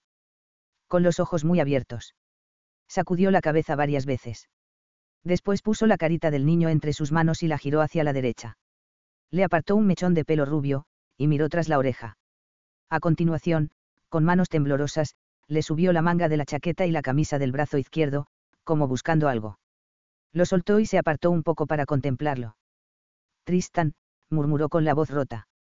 Cayó de rodillas en la grava mojada y lo abrazó. Damaris notó que se le estaban calando los pies a través de las botas y que se le estaba ensuciando el bajo del vestido. Pero nada de eso importaba. No podía apartar la vista de aquel hombre arrodillado en el barro y abrazado a su hijo como si le fuera la vida en ello, mientras el niño permanecía muy quieto. Las lágrimas le velaban los ojos. Cuando Ali llegó a su lado, tan solo distinguió una silueta. No llores, la oyó decir, sin saber si se dirigía a ella o a Julian. Por fin lo has recuperado. 34. Damaris. Mansión Heligan, noviembre de 1785. Tomaron una sencilla cena en la más estricta intimidad, consistente en paté de liebre con panecillos y verduras. Superada la timidez inicial, Tristan devoró cuanto le ofrecieron como si temiera no volver a comer jamás. Al contrario que Julian, quien, absorto en su hijo, apenas probó bocado.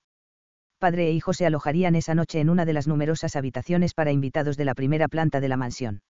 El chico necesita tranquilidad y empezar a tomar confianza, había dicho Henry. Tiene que sentir que se encuentra a salvo, en su hogar. Cuando Damaris se retiró a descansar se encontró con Sara, la criada, que subía por la escalera de servicio con una bandeja de galletas. ¿Son para nuestro pequeño invitado?, le preguntó. Sí, señorita. El señor Tremaine me ha pedido que les lleve unas pastas al señor Harrington y a su hijo. Puedes acostarte, Sara. Yo me ocupo. El niño ha tenido un día cargado de emociones, es mejor que no lo abrumemos con demasiadas caras nuevas. Como desee, señorita. Tras hacerle una reverencia, le entregó la bandeja. Damaris esperó a que se hubiera marchado, y entonces llamó a la puerta con mano temblorosa. Oyó un suave, adelante, y abrió. El fuego iluminaba débilmente la estancia. Encontró a Julian sentado en una silla junto a la cama, con una mano en el hombro del niño. Acaba de dormirse, dijo. La joven depositó la bandeja en la mesilla de noche. Os traigo unas pastas, susurró. Y no te preocupes por los perros, Henry ha mandado un criado para que los alimente. Es muy amable por su parte. Levantó la vista un momento, asintió abstraído y volvió a posar los ojos en su hijo. ¿Cuánto ha crecido? ¿Y qué delgado está? Le acarició la cabeza con ternura. Era cierto, el chico estaba escuálido y era muy alto para su edad. La altura jugó a su favor cuando Henry negoció su rescate con el desollinador. Si seguía creciendo a ese ritmo, en poco tiempo no cabría por las chimeneas. Es un milagro. Un verdadero milagro, se admiró Julian. Así es. Se sentía tan contenta que estaba a punto de llorar de felicidad. Ya es tarde, no deberías acostarte tú también. Hizo un gesto negativo. Me da miedo que desaparezcas y cierro los ojos. Que todo esto solo sea un sueño o una alucinación. Levantó la cabeza y por primera vez la miró directamente a los ojos. Damaris. Sí.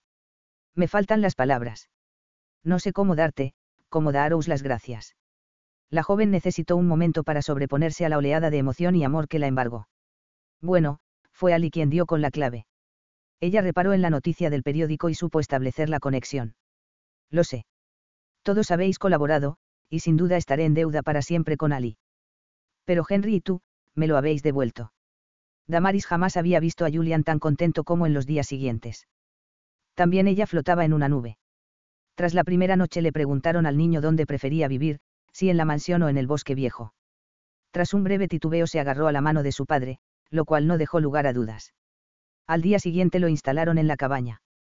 Julian le fabricó una cama de madera que colocó en el dormitorio, junto a la suya. Damaris presenció la llegada al nuevo hogar. Contra todo pronóstico, los gigantescos perros no le inspiraron ningún temor a Tristan. Todo lo contrario, una sonrisa cautelosa asomó a sus labios nada más verlos. Are se le acercó meneando el rabo y le lamió amistosamente las manos, y de ese modo rompieron el hielo. Con el transcurso de los días, el chico fue venciendo su extrema timidez. Solo había una cosa que preocupaba a Damaris, que no dijera nada, o apenas nada. Cuando le preguntaban algo, únicamente respondía, sí, o, no, no articulaba ninguna otra palabra. Como si hubiera olvidado hablar. Dale tiempo, le decía su primo para tranquilizarla cuando le expresaba su inquietud. Mejorará, ya lo verás. Henry cumplió su promesa. Pocos días después regresó a Plymouth, esta vez él solo, para liberar al resto de la cuadrilla del señor Bichard. Volvió con 3 niños de entre 5 y 8 años, se los veía muy cohibidos, y apenas podían dar crédito a su buena suerte. Faltaba uno, el mayor, quien al parecer se había fugado para enrolarse en un barco. Los acogieron 3 familias de arrendatarios tras un arreglo beneficioso por ambas partes. Los chicos recibirían cuidados, y las familias ganarían otras 2 manos para trabajar, y quizá un hijo. Además, Henry les entregó una generosa suma de dinero. Sabían bien que aquel gesto solo representaba una gota en medio del océano.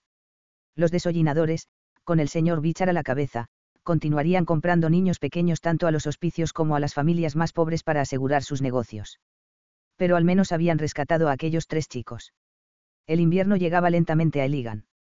El espino blanco perdió las hojas y entre sus oscuras ramas desnudas, cargadas de bayas rojas, se refugiaban bandadas de zorzales. Se marchitaron las rosas, se recogieron las últimas manzanas y se araron los campos. En el huerto de frutales, las colmenas se envolvían en tela de arpillera y hojas secas de helecho, y después se colocaban muy juntas para protegerlas del frío. Damaris estaba comprobando que había puesto suficientes hojas de helecho. Alzó la mirada, perdida en sus pensamientos. Allí, a escasos pasos de distancia, Julian la había besado. Qué lejano parecía aquel momento. Y tan solo habían transcurrido 2 meses. Estaba envolviendo la última colmena en arpillera cuando le llamaron la atención 2 urracas que graznaban y armaban jaleo en un árbol. Sonrió. Según la tradición, ver una pareja de estos pájaros traía buena suerte, mientras que la visión de una sola ave se consideraba un mal augurio. Por eso, cuando alguien observaba volar una urraca en solitario, había que saludarla educadamente y preguntarle por su esposa. De pronto, otro sonido captó su atención, una especie de chapoteo proveniente del estanque. Se acercó con curiosidad. Encontró a Julian y a Tristan en la orilla, haciendo rebotar piedras planas. En ese momento el niño cogió una, buscó el ángulo adecuado y la lanzó casi paralela al agua. El guijarro rebotó 3, 4, 5 veces sobre la bruñida superficie antes de hundirse con un gorgoteo casi imperceptible. La alegre sonrisa que iluminó su rostro fue maravillosa. Julian le hizo notar a su hijo que no estaban solos. Mira, ahí está Damaris. Verlo tan contento hizo que a la joven se le acelerara el corazón. Se aproximó. Has conseguido 5 rebotes. Impresionante. ¿Quieres probar? Julian le tendió una piedra plana. Al tomarla, notó el calor de su mano. Pues. Es que no lo he intentado nunca, confesó. No es difícil. Es cuestión de encontrar el ángulo. Su lanzamiento fue muy torpe, como quedó demostrado en cuanto la piedra se hundió nada más tocar el agua. Tristan se rió con ganas. Sus carcajadas, que oía por primera vez, la llenaron de felicidad. Inténtalo otra vez, la animó Julian, pasándole otro guijarro. Tienes que lanzar más horizontal. Así. Colocándose tras ella, le cogió la muñeca. Su proximidad la embriagaba de tal modo que deseó abandonarse y dejarse caer en sus brazos. Sin embargo, no se atrevió. Con su ayuda, logró que la piedra rebotara 2 veces en la superficie del estanque. Entonces llegó volando una urraca, graznó y se posó en la rama de un frutal. Comenzó a acicalarse el plumaje negro y blanco. Julian la señaló. Mira, Tristan. ¿Recuerdas lo que les decíamos? Buenos días, señor urraco, contestó inesperadamente. Aunque apenas hablaba en susurros, las palabras se entendían. ¿Cómo están hoy su esposa y sus hijos? Damaris no daba crédito. Era la primera vez que pronunciaba más de 2 sílabas seguidas. Julian miró a su hijo con una mezcla de sorpresa y alegría. ¿Te acuerdas? El niño asintió con una sonrisa vergonzosa, sin estar seguro de haberlo hecho bien. Tú lo decías siempre, tartamudeó. Al parecer, estaba recuperando la capacidad de unir palabras. Cuando veíamos una urraca sola. Si no, es mala suerte. Eso es. Necesitó un momento para controlar la emoción. ¿Cómo iba a imaginar que te acordarías precisamente de esto? Miró a Damaris. Aunque en Carolina del Sur hay menos urracas que aquí, le enseñé la tradición igual que mi padre nos la enseñó a mis hermanos y a mí. Se dirigió de nuevo al niño, una trae pena, dos traen alegría, ¿te acuerdas de cómo sigue? El niño lo miró. 3 traen una boda, 4 un nacimiento, 5, 5. 5 traen plata, 6. 6 traen oro, 7 una historia aún por contar. Señor Urraco, ¿cómo están hoy su esposa? Comenzó a repetir el saludo, pero, de repente, sus grandes ojos de un azul verdoso se inundaron de lágrimas y susurró, mamá. ¿Dónde está mamá? Mamá está en el cielo, hijo, contestó Julian, luchando por mantener la serenidad. Está con los ángeles y... Agua. Lo interrumpió el niño. Había mucha agua. Y, mis hermanitas. Miró a su padre con los ojos desorbitados por el miedo. ¿Cómo se llamaban? No me acuerdo. Su voz se hizo más aguda, distorsionada por el pánico. No recuerdo sus nombres. Me he olvidado de mis hermanas. Estalló en un llanto desesperado. Tranquilo, cálmate. Todo ha pasado ya. Se sentó a su lado en la hierba fría y húmeda. Tus hermanitas se llamaban Ena y Elsie. Están con mamá en el cielo y siempre cuidarán de ti. A Damaris le corrían lágrimas por las mejillas. ¿Por qué no viniste? Exclamó Tristan. ¿Por qué no me buscaste? Creía que me habías abandonado. Que todos me habíais abandonado. Sus palabras se ahogaron entre los intensos sollozos. Julian lo atrajo hacia sí y lo abrazó. Lo siento, susurró. Lo siento muchísimo. Pensaba que habías muerto en el naufragio. La joven se retiró sin hacer ruido. Era mejor dejarlos a solas. Desde hacía algún tiempo, Ali no era la única alumna del señor Doyle. Unas semanas atrás el pequeño Johnny Tremaine también había empezado a tomar lecciones. Y después, a propuesta de Henry, Tristan se incorporó a las clases. El niño era muy buen estudiante, como Ali tuvo ocasión de comprobar. Lo absorbía todo como una esponja y parecía empeñado en recuperar lo que no había aprendido en los últimos años. En cuanto fue capaz de sostener el lápiz quiso escribir. Y una vez que trazó las primeras letras, quiso saber más. Todo le interesaba, la escritura, la lectura, la geografía. Solo se le resistían las matemáticas, igual que a ella misma. Nunca había conocido a nadie como él. Disfrutaba muchísimo de la compañía de un chico de su edad que, además, se adelantaba a todos sus deseos. Siempre estaba listo para echarle una mano. Era alto para sus 9 años y empujaba la silla sin esfuerzo para llevarla a donde ella sola no podía llegar. Enseguida se hicieron inseparables. No solo en clase, sino también en sus horas libres. Por eso no pasó mucho tiempo antes de que se atreviera a revelarle su secreto. El sol brillaba aquel día de diciembre de un modo muy poco usual. Ali y Tristan merodeaban por las caballerizas y se entretenían mirando cómo les ponían herraduras nuevas a algunos animales. ¿Sabes montar?, le preguntó el niño mientras veían pasar un macho castrado con la crin casi rubia. Pues claro que no. ¿Te crees que estaría en esta silla si pudiera ir a caballo? Ella misma se sorprendió por la brusquedad de la respuesta.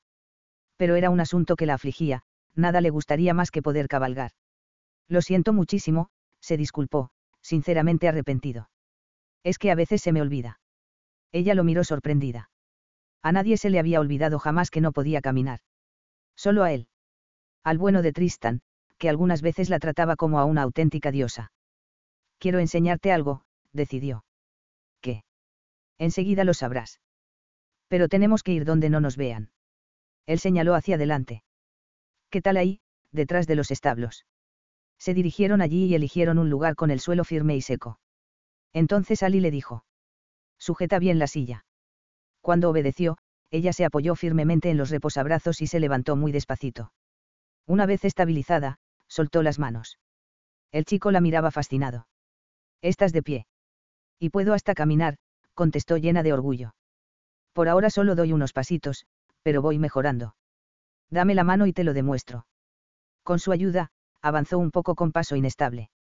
Después se dio la vuelta y, un poco más segura, regresó hasta la silla. Se dejó caer, agotada pero muy satisfecha. La admiración se hizo patente en la cara del niño. Tenemos que contárselo a Damaris. Y a mi padre. Y al tío Henry. No, no. Todavía no. ¿Pero por qué? Se van a poner contentísimos.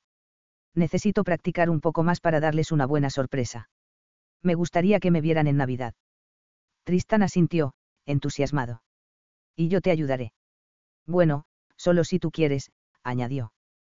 35. Damaris. Mansión Heligan, Diciembre de 1785. Damaris, ¿estás lista? Resonó la voz de Henry. Ya voy. Apuró el té, dejó la taza en su platillo y salió de la sala del desayuno. Henry la esperaba en el gran vestíbulo, ya completamente vestido. Estás muy hermosa, querida. Muy hermosa, le dijo, recibiéndola con una amplia sonrisa y un guiño. Pues vámonos. Los cestos están ya en el carruaje. El día anterior la joven, junto con varios sirvientes, había preparado unas cestas con alimentos y algunos detallitos para los arrendatarios.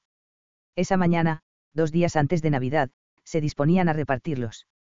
Habitualmente era Harriet quien, en calidad de señora de la casa, realizaba aquella tarea acompañada de Damaris. Sin embargo, llevaba varios días indispuesta, de modo que Henry se ofreció a sustituirla. Al salir de la mansión comprobaron que el carruaje aún no había llegado. Henry no se mostró molesto en absoluto por ello. No tardarán en traerlo, le habrá surgido un imprevisto al cochero, terció, mientras le ofrecía el brazo. ¿Y si aprovechamos el tiempo para visitar mi preciosa gruta de cristal? Encantada. Se colgó de su brazo y se dirigieron a la gruta, pasando ante el jardín de flores y los invernaderos. Hacía mucho frío, el sol despuntaba y un suave brillo azulado iluminaba la neblina de la mañana. En el poste de un cercado, un mirlo reñía con los zorzales que se escondían en el ramaje de los arbustos desnudos. ¡Ay, qué mala suerte! Henry se detuvo de improviso y se apoyó en una roca. Se me ha metido una piedrecilla en el zapato. Ve tú por delante, enseguida te alcanzo. Mientras avanzaba por el camino, Damaris comenzó a distinguir un débil resplandor que no parecía provenir del amanecer, sino de la gruta. Cuando la cueva quedó a la vista se detuvo, absolutamente fascinada, el interior de la pequeña cavidad centelleaba y refulgía a la luz de innumerables velas apoyadas en los salientes.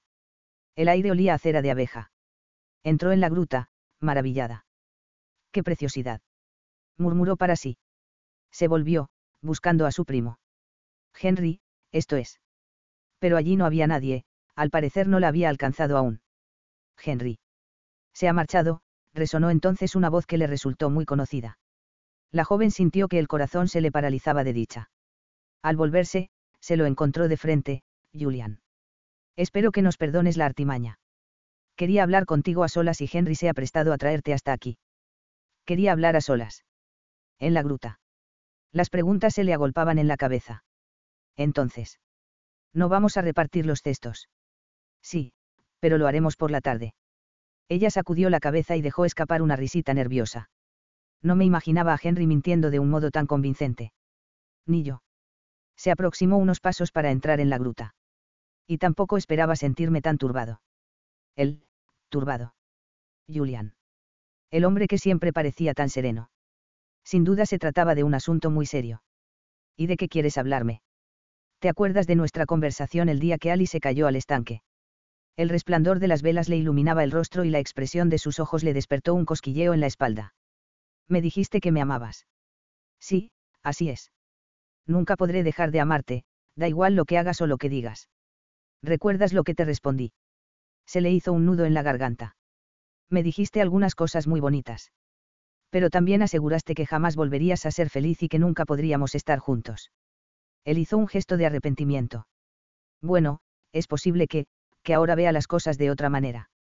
Damaris se sintió muy frágil, como hecha de un finísimo cristal que podría quebrarse con el más leve soplo de brisa. Ya no te culpabilizas de la muerte de tu familia.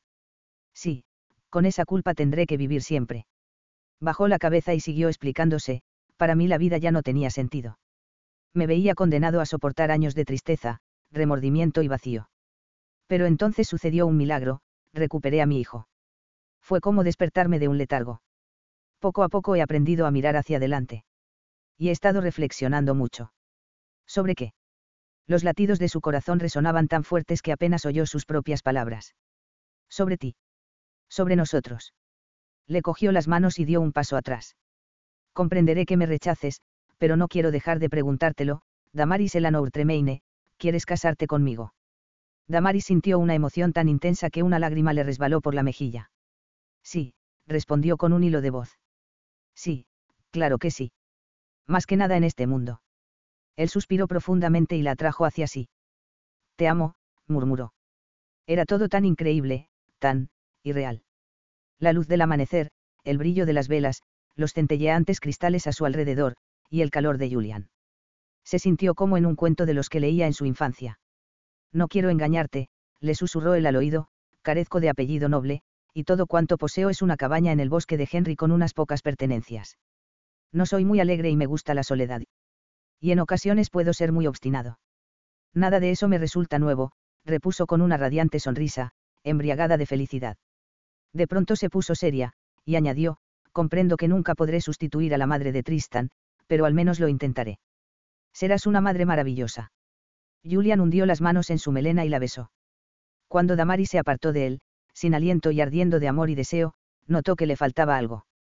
Se llevó la mano a la nuca. El pasador. Se me habrá soltado. Es un regalo de mi madre. Julian tomó una vela casi consumida para iluminar las zonas por las que ella iba buscando. Finalmente, el pasador apareció intacto en un recoveco. Entonces Damaris alzó la vista y se lo encontró agachado muy cerca de ella. La pasión que reflejaba su mirada desencadenó un torrente de calidez que recorrió todo su cuerpo.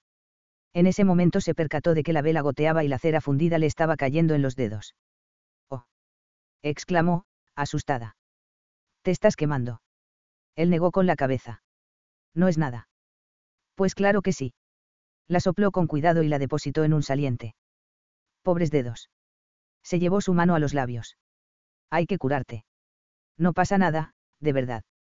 Podríamos ir a tu casa. A la cabaña. Claro. Seguro que tienes algo para vendarte. Y Tristan está en clase, ¿verdad? Así es, respondió, y una sonrisa de complicidad le iluminó el rostro. ¿De verdad quieres venir sola a la cabaña? Jovencita, ¿acaso olvidas que no es apropiado que una dama se encuentre a solas con un hombre si no es un familiar o su marido? Ese hombre es mi prometido, repuso ella, imitando el tonillo jocoso que él acababa de emplear. Se quedó sin aire por un momento, había dicho, prometido. Estaba prometida. Con Julian. Por fin se casaría con él. El corazón le dio un vuelco de alegría. Entonces añadió, estoy segura de que mi prometido no se aprovechará de la situación. Casi no se dio cuenta de cómo llegaron al bosque viejo y a la cabaña. Una vez allí, se olvidaron totalmente de las quemaduras y apenas prestaron atención a los perros que, tras saludarlos, volvieron a su lugar frente a la chimenea. Solo importaban ellos dos. El fuego se estaba extinguiendo y hacía un poco de frío. Sin embargo, Damaris tenía mucho calor y se sentía aturdida, como si estuviera achispada. ¿Eres feliz?, le preguntó a Julian. No imaginas cuánto. Tomó la cara de ella entre sus manos y la besó. Primero con timidez y suavidad, luego con pasión creciente. La joven sintió una intensa oleada de deseo. Dejó caer la capa, mostrando su escote. Él la ciñó con más fuerza. Notó el calor de su cuerpo y el latido de su corazón, un latido que se aceleraba por ella. Y no fue lo único que respondió a aquel estrecho abrazo. Inesperadamente y para su decepción, la soltó y se apartó unos pasos. Voy a reavivar el fuego. ¿Por qué? Ya te has cansado de mí. Él se rió. Se rió sinceramente. Nunca me cansaré de ti. Pero no respondo de lo que pueda suceder si sigo besándote. Un torrente de fuego recorrió el cuerpo de Damaris. A él se le había aflojado el pañuelo del cuello, y la visión de su camisa abierta le resultaba irresistible. Bueno, pues vamos a descubrirlo, decidió, y comenzó a desatarle el pañuelo. Pero. ¿Qué haces? Quiero verte, susurró. Apenas le quitó la prenda, lo cogió de la mano y lo llevó al dormitorio. No sabía de dónde le surgía tanta audacia. Pero se sentía tan feliz, tan rebosante de amor y de deseo, que no podía esperar más. Las ropas cayeron al suelo una tras otra, primero las de él, y luego las de ella. Se hundieron en la cama fundidos en un abrazo apasionado. Damaris había oído que las mujeres sentían dolor la primera vez que las poseían. Sin embargo, no tenía ningún miedo. No con Julian, cuyas manos la derretían dulcemente. Cuando por fin se entregó y él la penetró, la sensación fue deliciosa. Tan solo emitió un gritito ahogado al sentir un pinchazo, que al instante desapareció. Entonces se aferró a Julian con más fuerza y se vio arrastrada por una ardiente oleada de deseo que crecía y crecía. ¡Oh, Dios!, gimió, cuando la ola se estrelló, dispersándose en mil destellos. Julian. El día de Navidad, tras el desayuno, acudieron todos juntos a la iglesia de Saint-Hugh. Viajaban en 3 carruajes, la familia Tremaine con las 2 hermanas, la familia Rasley, y Julian con Tristan. De regreso a Heligan hacía frío, pero el cielo lucía con un brillante azul intenso. Cuando se apearon, Ali les rogó que no entraran en la mansión y que se dieran la vuelta para que nadie la pudiera mirar. Ya podéis giraros, les ordenó al cabo de unos instantes. Damaris no daba crédito a lo que estaba viendo, su hermanita estaba en pie. Se había levantado de la silla y, con los brazos extendidos, alimentaba unas bonitas palomas que comían de sus manos. Tristan se mantenía a su lado sin perderla de vista, dispuesto a sujetarla si era necesario. Las risas de la niña desbordaban alegría. «¡Feliz Navidad!», exclamó. «¡Feliz Navidad, Ali!», respondieron con emoción los presentes. «Y esto no es todo», informó cuando las palomas se dispersaron, con la cara roja por el frío y el esfuerzo. Le tendió las manos a Tristan. Damaris sintió que se le llenaban los ojos de lágrimas mientras veía cómo se acercaba. Estaba caminando. Al llegar a su lado, el chico la soltó y Ali extendió los brazos hacia su hermana, que se lanzó a abrazarla. Aunque solo le llegaba al hombro, de pronto la encontró muy mayor. «Ali, cariño», dijo con la voz ronca de emoción. «Esto es maravilloso. ¿Por qué no me has contado nada?» «Porque quería que fuera una sorpresa», respondió, acomodándose en la silla. Cuando Tristan se colocó tras ella para impulsarla, añadió: «Tengo hambre, a comer». Poco a poco fueron entrando en el vestíbulo, donde Belud y un lacayo se apresuraron a recoger sus abrigos, gorros y capas. Julian aguardó a Damaris en el vano de la puerta que daba acceso al salón. «¿Sabes dónde estás?», le preguntó con una mirada cargada de intención. «Pues, sí», repuso ella, algo confusa. «En la puerta del salón. Y justo bajo el muérdago». Señaló el ramito verde adornado con lazos de colores. «Hoy, esto me da derecho a besarte en público». Y la besó. «Damaris», exclamó Harriet con indignación. «¿Pero qué haces?». «¿Qué? ¡Qué desvergüenza!». «Hoy no, querida cuñada», intervino Grace entre risas mientras Damaris, roja como la grana, se liberaba del abrazo. «Me parece que hoy no solo celebramos el triunfo de Ali, sino también un compromiso». 36. Damaris. Mansión Heligan, abril de 1786. La mañana de Pascua prometía ser tan hermosa como las de los días anteriores. Damaris se esforzó por permanecer inmóvil mientras Ruby le adornaba el alto recogido con unas flores primaverales. Estaba tan nerviosa que casi sentía náuseas, pero se le pasarían. Si por ella fuera, se habrían casado sin demora en invierno, pero era necesario respetar ciertos plazos, y después comenzó la Cuaresma. Por eso la fecha más temprana resultó ser el domingo de Pascua. Aunque la espera se le antojó eterna, por fin había llegado el momento de dar el «sí quiero» a Julian. Al principio le preocupaba cómo se lo tomaría Ali. No solo su matrimonio sino, además, que dejara de residir en la mansión. Sin embargo, al sacarle el tema, la niña insistió en lo mucho que se alegraba de que Julian y ella estuvieran juntos. Señaló que seguirían viviendo en Heligan y podrían verse a diario. Tampoco le quitaba el sueño que a partir de ese momento Damaris tuviera un hijastro. Todo lo contrario.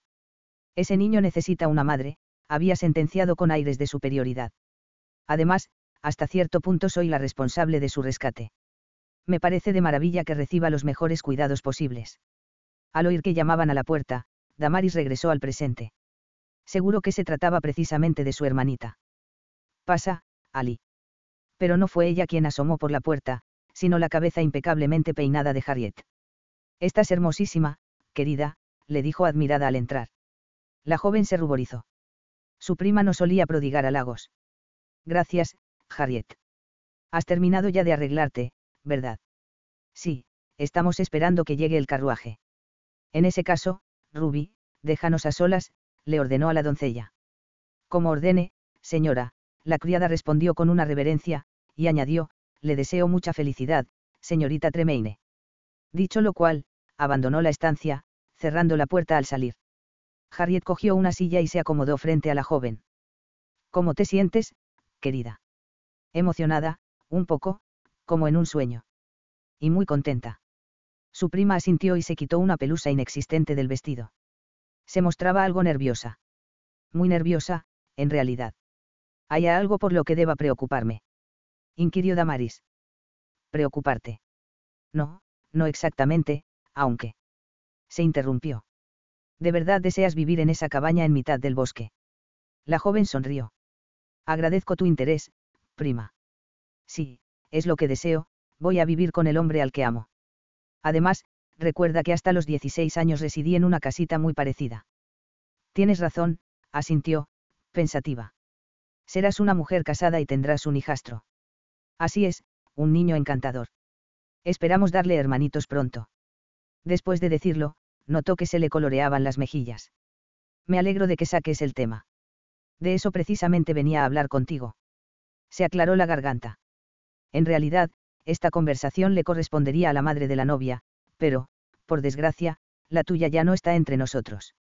De modo que es responsabilidad mía, explicarte, ciertas cosas. ¿Qué cosas? Pues, las cosas que el hombre y la mujer hacen cuando se casan. Resultaba muy curioso ver ruborizarse a la impasible Harriet. Damaris hizo un gesto afirmativo, esforzándose por mantenerse seria. Su prima carraspeó de nuevo y prosiguió. Bueno, querida, tienes que saber que el hombre. Julian. Quiso ayudarla. Sí, Julian, pero también los demás hombres. Bueno, pues el hombre tiene ciertas necesidades que la mujer descubre en la noche de bodas. Necesidades. La asaltó cierta mala conciencia por jugar así con su pobre prima. Pero no podía confesarle que todo eso ya lo sabía de sobra. A lo largo del invierno Julian y ella habían mantenido encuentros frecuentes en la cabaña, aprovechando que Tristan asistía a clase en la mansión. En el fondo, no había nada reprochable, estaban prometidos y la boda se celebraría pronto. Sí, necesidades. Exigencias que, en fin, la mujer tiene obligación de satisfacer. La joven asintió en silencio y la miró simulando expectación. Era mejor dejar que continuase con su discurso. Seguramente has visto a las vacas, las ovejas o los caballos. Se atascó. Bueno, has visto cómo se aparean. Con las personas es parecido pero diferente. Imagino que sabes que la anatomía de los hombres es distinta en ciertas partes, ¿verdad?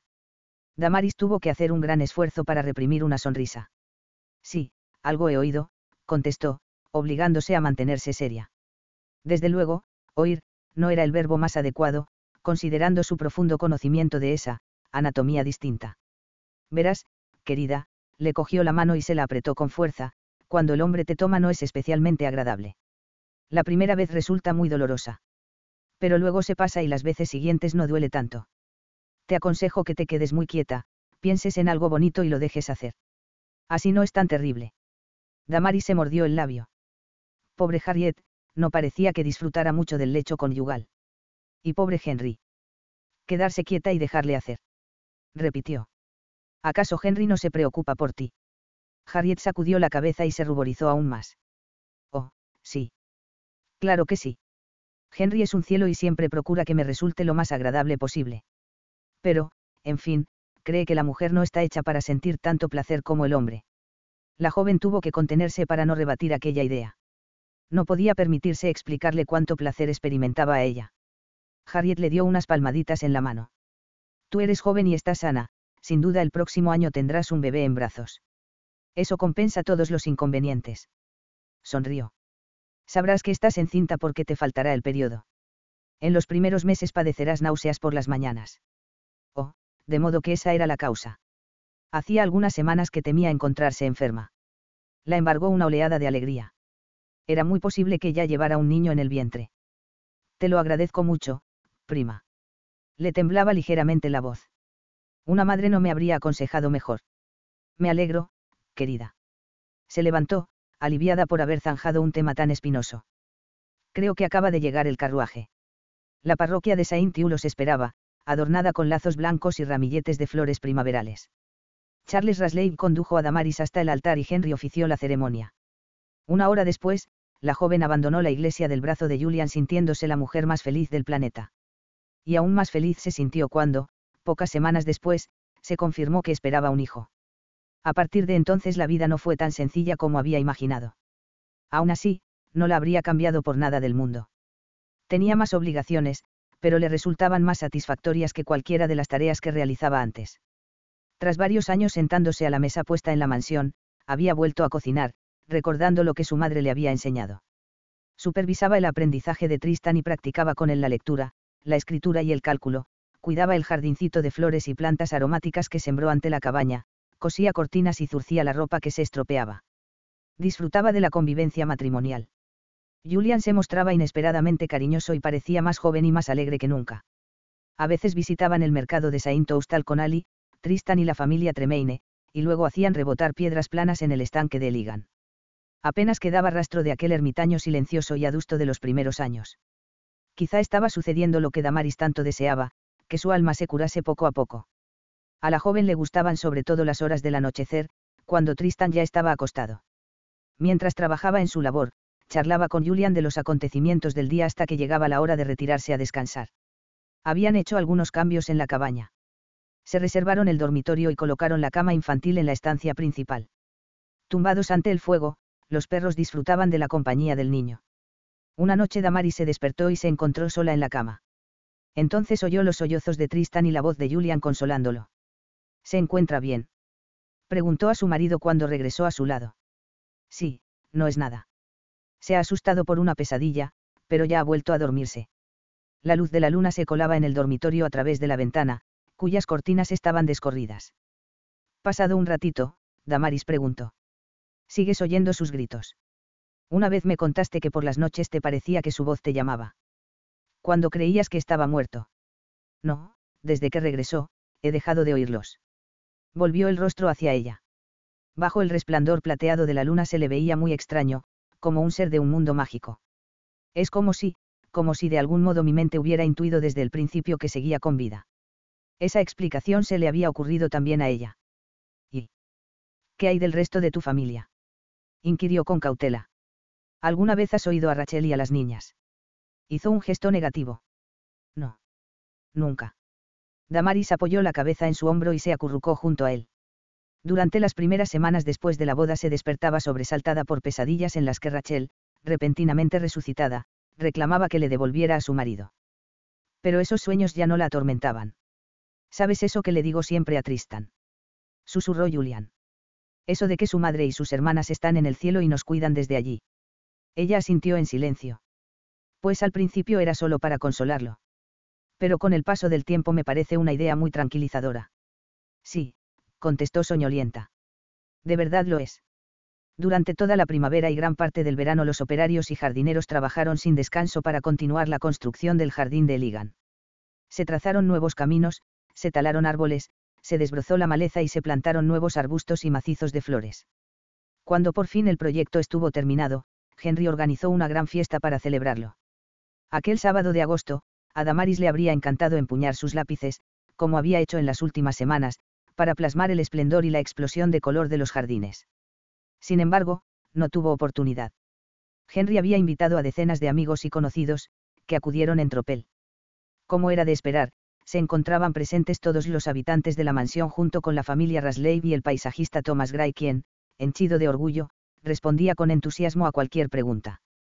También se personaron los arrendatarios de Heligan con sus familias y algunas gentes de las localidades cercanas. Además, acudieron los compañeros de caza de Henry junto con otros amigos y conocidos, muchos de los cuales pernoctarían en la mansión.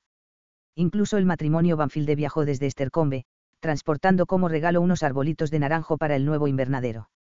Una vez reunidos los invitados en la amplia extensión de césped, Henry pronunció un breve discurso en el que agradeció su presencia, alabó los méritos de Thomas Gray y relató algunas anécdotas divertidas de su gran tour del año anterior.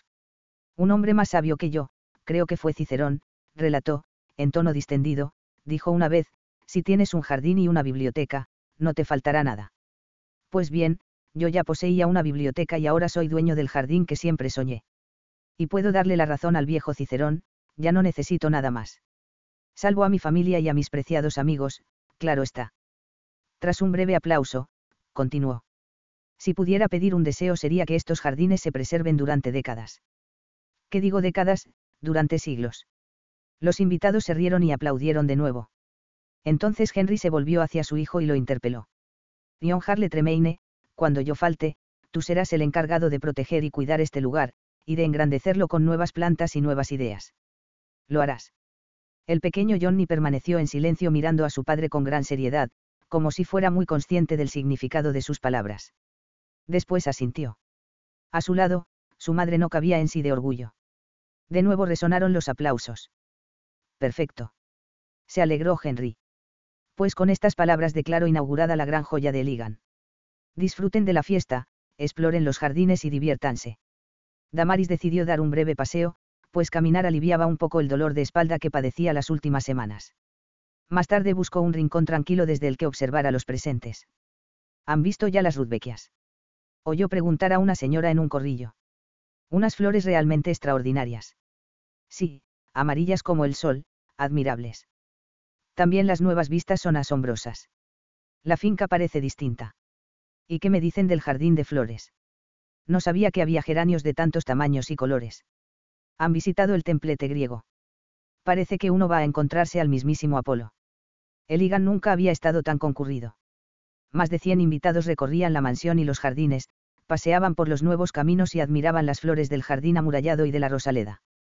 En el centro del bullicio se hallaba Henry, que conversaba con todos, rebosante de felicidad y orgullo.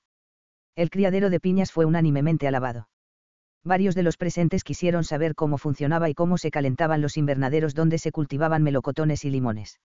A unas 50 yardas de la mansión se estaba construyendo un nuevo edificio destinado a albergar al futuro administrador y a su familia. Harriet y el matrimonio Raslake habían convencido a Henry de que necesitaba a una persona que asumiera una parte de las incontables tareas que conllevaba gobernar una propiedad como Heligan. Damaris dedicó un buen rato a buscar a Ali, y finalmente la encontró charlando con un articulista del Silver Mercury llegado de Truro. Le estaba contando que la señora Banfield, de Estercombe, tenía parte de mérito en el rescate de Tristan, porque le había regalado aquellos ejemplares atrasados, en uno de los cuales aparecía la noticia sobre el niño náufrago. Damaris se detuvo al ver a Grace. Su prima dejó un platito vacío en un murete y se dirigió hacia donde ella estaba. En cuanto la alcanzó, le propuso: «Ven, vamos a dar un paseo». La tomó del brazo y, a los pocos pasos, le preguntó: «¿Y bien? ¿Qué tal la vida conyugal?». La joven se rió. «Mucho mejor de lo que imaginaba». «Sí, eso me parecía. Él te hace feliz, y tú lo haces feliz a él». Nunca había visto tan relajado al señor Harrington, bueno, a Julian. Ahora es de la familia. Le señaló la barriga. «¿Cuándo sales de cuentas?». Ella dudó un poco. «Oficialmente, en Año Nuevo». «Oficialmente». «Sí. Pero nacerá en diciembre casi seguro». «Un parto adelantado, entonces». Asintió, un poco avergonzada. Grace sonrió con complicidad. «Si Harriet se entera, le da un patatús». «Sí, eso me temo». Con lo que se esforzó en advertirme sobre los desagradables deberes maritales. «Bah, no te preocupes más», la tranquilizó entre risas. «Charles y yo tampoco esperamos hasta la boda». Habían llegado a las caballerizas, donde un grupo de niños se arremolinaba en torno a Tristan, y a Julian y su yegua. «Nunca habría imaginado que se prestara a ello», dijo Grace. «Ni yo. Creo que Tristan ha logrado convencerlo. Pero, mira, parece que se está divirtiendo». Su marido se encontraba rodeado de niños de todas las edades deseosos de que les diera una vuelta en su yegua torda. En aquel momento montaba Cayum, uno de los desollinadores rescatados. Cabalgaba orgulloso como un pavo mientras Julian describía un círculo con el animal sujeto por las riendas. Al caer la noche, tras una agradable cena en la mansión, Henry les pidió a sus invitados que salieran de nuevo al jardín. Damaris sabía qué ruta seguirían, el sendero flanqueado de antorchas y faroles que llevaba a la gruta. Los sirvientes habían encendido cientos de velas que iluminaban su interior. Se alegró muchísimo de presenciar las exclamaciones de asombro que arrancó aquel maravilloso espectáculo. Pero eso no era todo. Henry aún tenía preparada otra sorpresa, la actuación de unos expertos en pirotecnia llegados de Truro. Los cohetes silbaron y derramaron su luz en el cielo nocturno. En tierra, unas ruedas de fuego giraban a gran velocidad y lanzaban al aire una lluvia de chispas. Resonaron infinidad de de aplausos y vítores, y los niños y algunas damas lanzaban grititos que eran una mezcla de admiración y de miedo. Damaris estaba tan impresionada por el despliegue que no sabía dónde mirar. Se apoyó en Julian, y en ese momento notó unas suaves pataditas en el vientre. Entonces cogió la mano de su marido y se la llevó a la barriga mientras los fuegos artificiales iluminaban el cielo. 37. Damaris. Jardines de Heligan, septiembre de 1786. Tuvieron mucha suerte con el tiempo en la fiesta de inauguración de los jardines. A los pocos días, el clima empeoró notablemente y comenzaron el frío, el viento y la lluvia. A mitad de septiembre un intenso temporal que barrió el sur del país arrasó casas enteras y se cobró la vida de varias personas. Arrancó árboles de cuajo y algunos barcos se hundieron o se estrellaron contra los acantilados, arrastrados por el oleaje. En Heligan varios árboles sucumbieron. Sin embargo, en cuanto la tormenta amainó, los jardineros se apresuraron a reparar los daños. Retiraron los troncos caídos, extrajeron las raíces y plantaron en su lugar ejemplares nuevos. La festividad de San Miguel llegó y pasó. Durante aquellas semanas Julian apenas paraba en casa, pues era el momento más ajetreado del año. Ayudaba a Henry a abonar el salario a los trabajadores y a tratar con los arrendatarios que se retrasaban en el pago del alquiler. Además, debía hacer un recuento aproximado de la caza mayor y menor del bosque, y organizar las batidas de la temporada cinegética. Por todo ello Damaris se alegraba muchísimo cuando al atardecer regresaba con ella a la cabaña. Una fría mañana de octubre, poco antes de que Damaris cumpliera 22 años, en el cielo se formaron unos nubarrones bajos que presagiaban lluvia. Julian cortaba leña para el invierno y ella quitaba las malas hierbas de su jardincito. Los perros alzaron las orejas y se levantaron con un gruñido. Ella suspendió su tarea y también Julian dejó el hacha y cogió la escopeta, que tenía a su lado. A los pocos minutos un joven apareció en el claro. A Damaris le resultaba familiar, pero no recordaba dónde lo había visto. Marty Truscott. Su marido, en cambio, lo identificó inmediatamente, y bajó el arma. Entonces se acordó, era el trampero furtivo al que Julian había sorprendido y llevado ante Henry una mañana que Ruby y ella habían salido a pasear a caballo. Señor Harrington. Se detuvo a unos pasos de la cabaña, manoseando nervioso su gorro de color rojo. Oh, buenos días, señorita Tremaine. Perdón, quiero decir señora Harrington. ¿Estás seguro de que es aquí a donde querías venir? Como un conejillo aterrorizado, el joven asintió. Sí. Me envía el señor Tremaine. Para que hable con usted. Pobre muchacho. Damaris temía que su marido lo despidiera con cajas destempladas. Sin embargo, para su sorpresa, contestó. Si es así, pasa y hablamos. Marty dejó escapar un sonoro suspiro de alivio. Aunque se moría por saber de qué hablaban, la joven mantuvo a raya su curiosidad y retomó la tarea de arrancar malas hierbas. Al poco rato salieron de la cabaña. Marty se despidió, mucho más tranquilo, y desapareció a paso rápido entre los árboles. ¿Qué quería? Por fin podría saciar su curiosidad. Lo voy a tomar de aprendiz. Quiere casarse con una muchacha y ganarse honradamente el pan. ¿Cómo voy a dejar de ser guardabosques? Hará falta alguien que me sustituya. ¿Dejarás de ser guardabosques?, inquirió, nerviosa. Ya no trabajarás para Henry. Pues resulta, empezó a explicarle, cogiéndola por la cintura, que voy a desempeñar otras tareas. Muy pronto nos iremos de aquí. ¿Cómo que nos iremos? Se liberó de su abrazo y lo miró enfadada. Yo no quiero marcharme. No quiero dejar Heligan. ¿Y qué será de Ali? Si nos vamos. No dejaremos Heligan, la interrumpió. Pero. Voy a ser el administrador de Henry, lleva meses insistiendo para que acepte. Y al fin le he hecho caso y he dicho que sí. Ah, sí. Se sentía muy confusa. Y entonces cayó en la cuenta. El edificio nuevo. El que están construyendo, para el administrador y su familia. Eso somos nosotros. Él se encogió de hombros con fingida indiferencia. Eso parece. Nos hace falta más espacio, la cabaña se nos va a quedar pequeña enseguida. Cogió un leño, como si sus manos necesitaran mantenerse ocupadas. Y al momento volvió a soltarlo. No sabes cuánto me ha costado ocultártelo.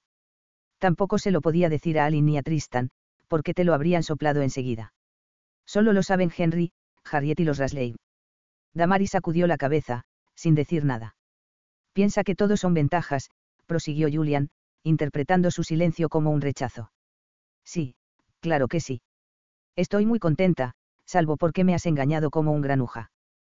Pero ¿y tú? ¿A ti te parece bien? Bueno. Se encogió de hombros. Desde luego supondrá un gran cambio. Tendremos más dinero y una casa grande con varias habitaciones e incluso sirvientes. También estaremos más cerca de la mansión y, por tanto, de Ali. Como ves, es todo bastante horrible, ironizó, esbozando una sonrisa pícara que Damaris casi no le conocía. Pero creo que podré adaptarme. El frío otoño dio paso a un invierno aún más riguroso. El jardín permanecía dormido y la construcción de la nueva casa se había paralizado. Sin embargo, aquella estancia de la mansión, en cuya chimenea ardía un buen fuego, se encontraba muy bien caldeada. Aquí no dice nada de los niños desollinadores. Se indignó Ali. El último número del Sierber Mercury reseñaba la fiesta de Henry y la historia del milagroso rescate de Tristan. No obstante, a pesar de su insistencia, no dedicaban ni una palabra a aquellas criaturitas desventuradas. ¿Y si les escribo? ¿Tú qué dices, Maris? Pues, la verdad, ahora mismo, me da igual, jadeó su hermana.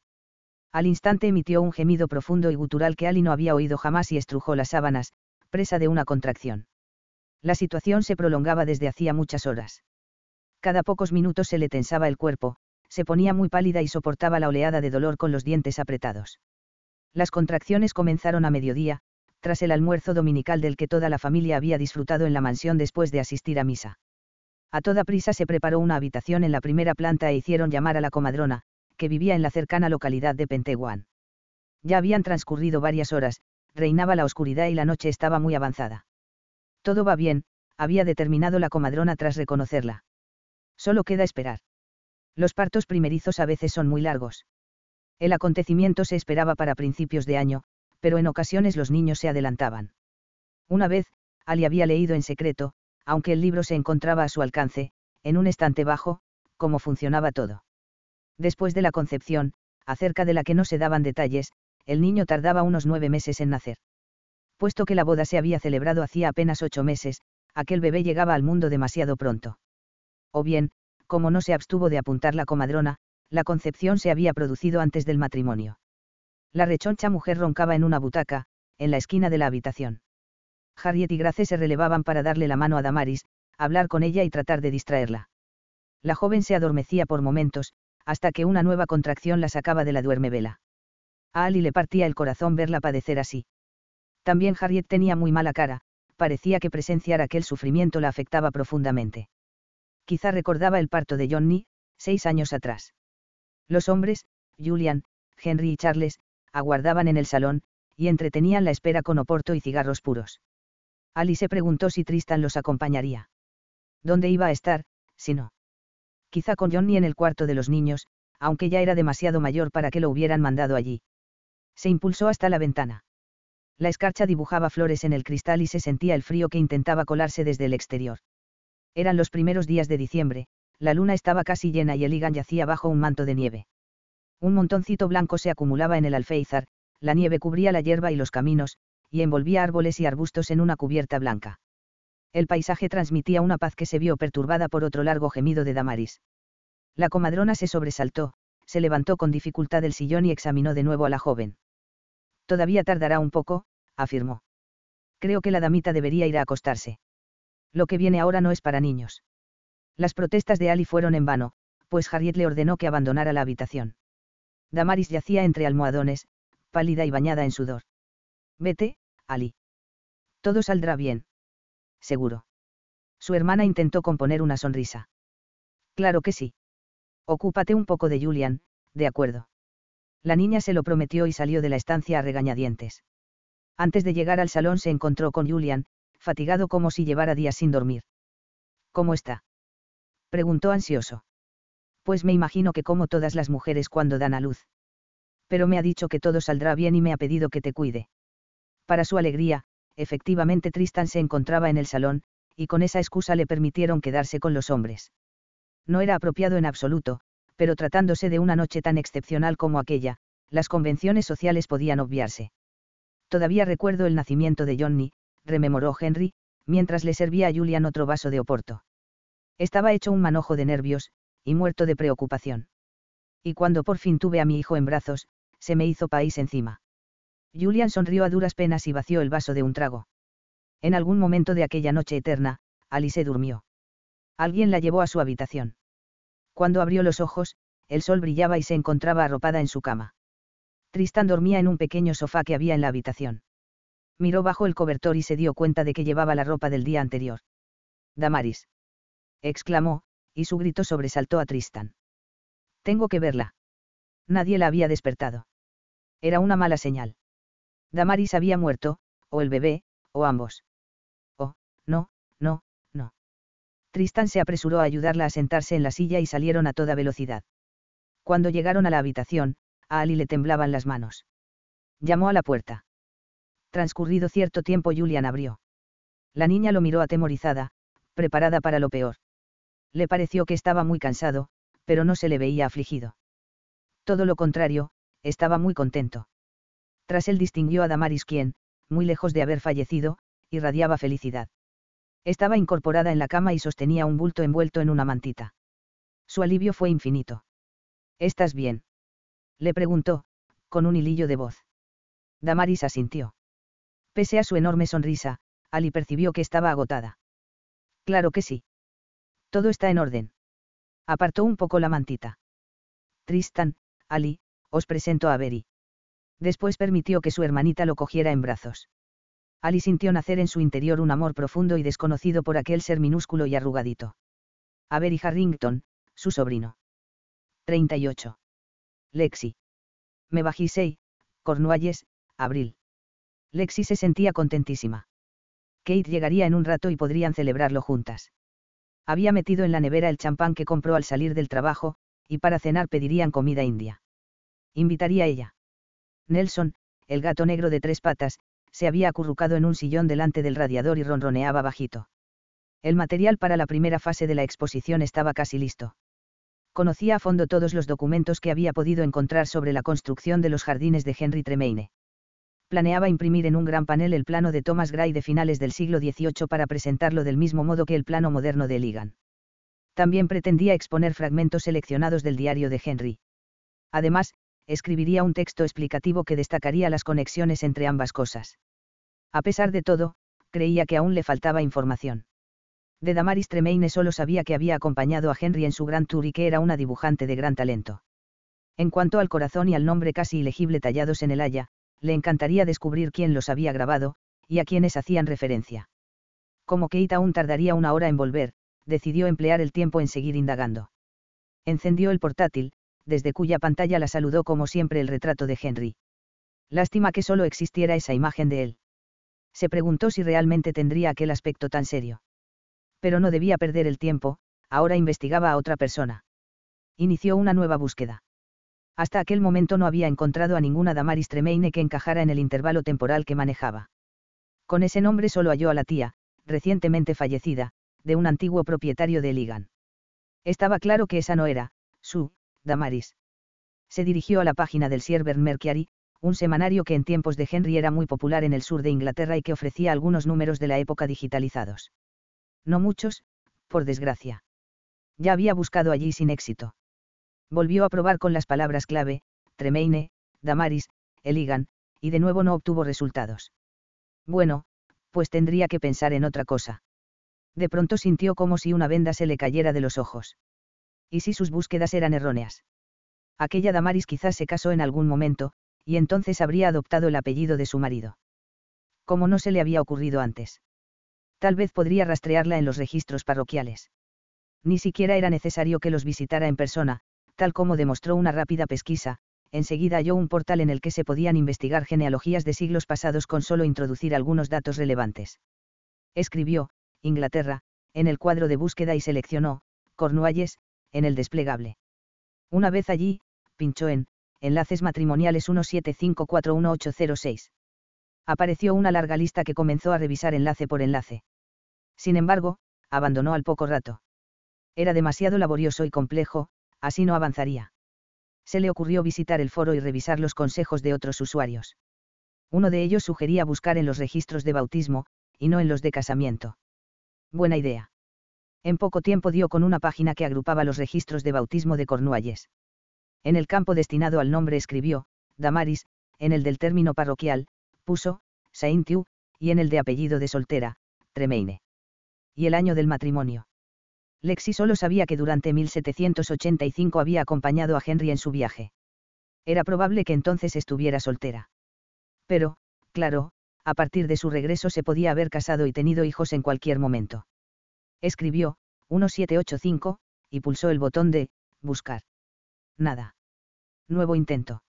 Mantuvo todo igual, pero esta vez insertó el año 1786. Iría probando año por año, a ver si tenía suerte. Aunque quizá el bautismo se celebró en otra parroquia, o Damaris nunca se casó, o no tuvo hijos, o falleció joven y no. Premio. Apareció un resultado referido a un bautismo celebrado en diciembre de 1786. Cuando pinchó en el enlace se abrió una nueva ventana que mostraba la fotografía de una página manuscrita, con toda probabilidad de un registro parroquial. Amplió la imagen para leer las anotaciones. La letra del párroco, bonita y regular, se entendía sin ninguna dificultad. Cada bautismo estaba pulcramente inscrito con fecha, nombres y otras informaciones. No tardó mucho en encontrar lo que buscaba. Feliz bautismo en la iglesia de Todos los Santos de la parroquia de Saint-Hugh. Fecha de bautismo, 10 de diciembre de 1786. Nombre del niño, Avery. Nombre del padre, Julian Harrington. Nombre de la madre, Damaris Eleanor Harrington, de soltera Tremaine. Tremaine. Damaris Tremaine, allí estaba. Casi se le escapó un grito de júbilo. Al final su suposición era correcta, se había casado. Con un tal Julian Harrington. Aquel nombre le resultaba familiar. No se llamaba así el náufrago que Henry había contratado como guardabosques. Revisó sus notas y, efectivamente, allí estaba, Julian Harrington. El ruido que hizo Kate al entrar por la puerta la arrancó de sus pesquisas. Nelson se despertó de la duermevela y maulló para dar la bienvenida a su dueña. Mira, Nelson, dijo Lexi. Aquí llega nuestra compañera de piso preferida. Vaya, te veo de buen humor. Lanzó las llaves y el correo a la encimera y abrió la nevera para guardar la compra. Entonces exclamó sorprendida, champán. ¿Qué celebramos? Bueno, pues que casi he terminado de preparar la primera fase de la exposición. Además, me he dado cuenta de lo bien que me siento aquí, y quiero celebrarlo. Dudó un momento. Ah, y además hoy es mi cumpleaños. Mierda. Lo siento, no tenía ni idea. De haberlo sabido te habría traído un regalito. No, no. La interrumpió. Si quisiera que lo supieras, te lo habría dicho. Ahora vamos a brindar. Se levantó, tomó 2 copas del armario y sacó la botella de la nevera. La abrió haciendo que el tapón saltara con un alegre pop, y sirvió el champán. Kate alzó la copa. Muchas felicidades. Brindo por ti y por Heligan. Y, sobre todo, sonrió con malicia, porque nuestros ex lamenten cada día no estar con unas chicas como nosotras. Aunque Lexi se estremeció, se obligó a no pensar en Rob. Ya no tenía lugar en su vida. No lo tendría nunca más. Tras dar un sorbo, dejó la copa y dijo. Tienes que ver lo que acabo de encontrar. Kate se acercó al portátil. ¿Algo más sobre tu adorado Henry? No, sobre Damaris. Mira, aquí lo tienes. Le enseñó la imagen de la inscripción en el registro. Kate la leyó y frunció el ceño. Vaya, ¿has visto eso? Señaló una línea en concreto. Aquí, en los datos de la madre. Pone, la Spinster Tremaine, es decir, difunta soltera Tremaine.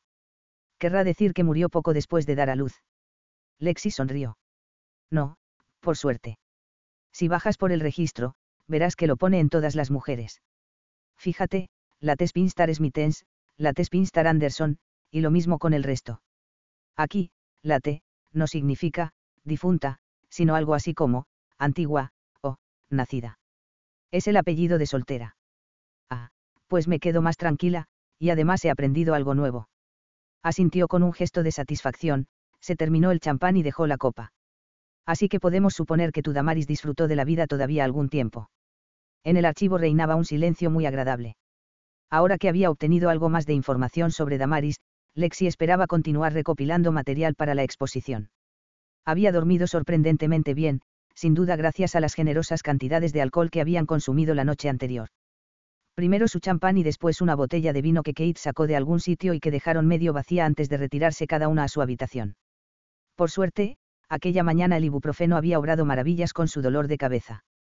Sin saber muy bien qué buscaba, sacó algunos libros y carpetas de los estantes y revolvió un poco por el archivo.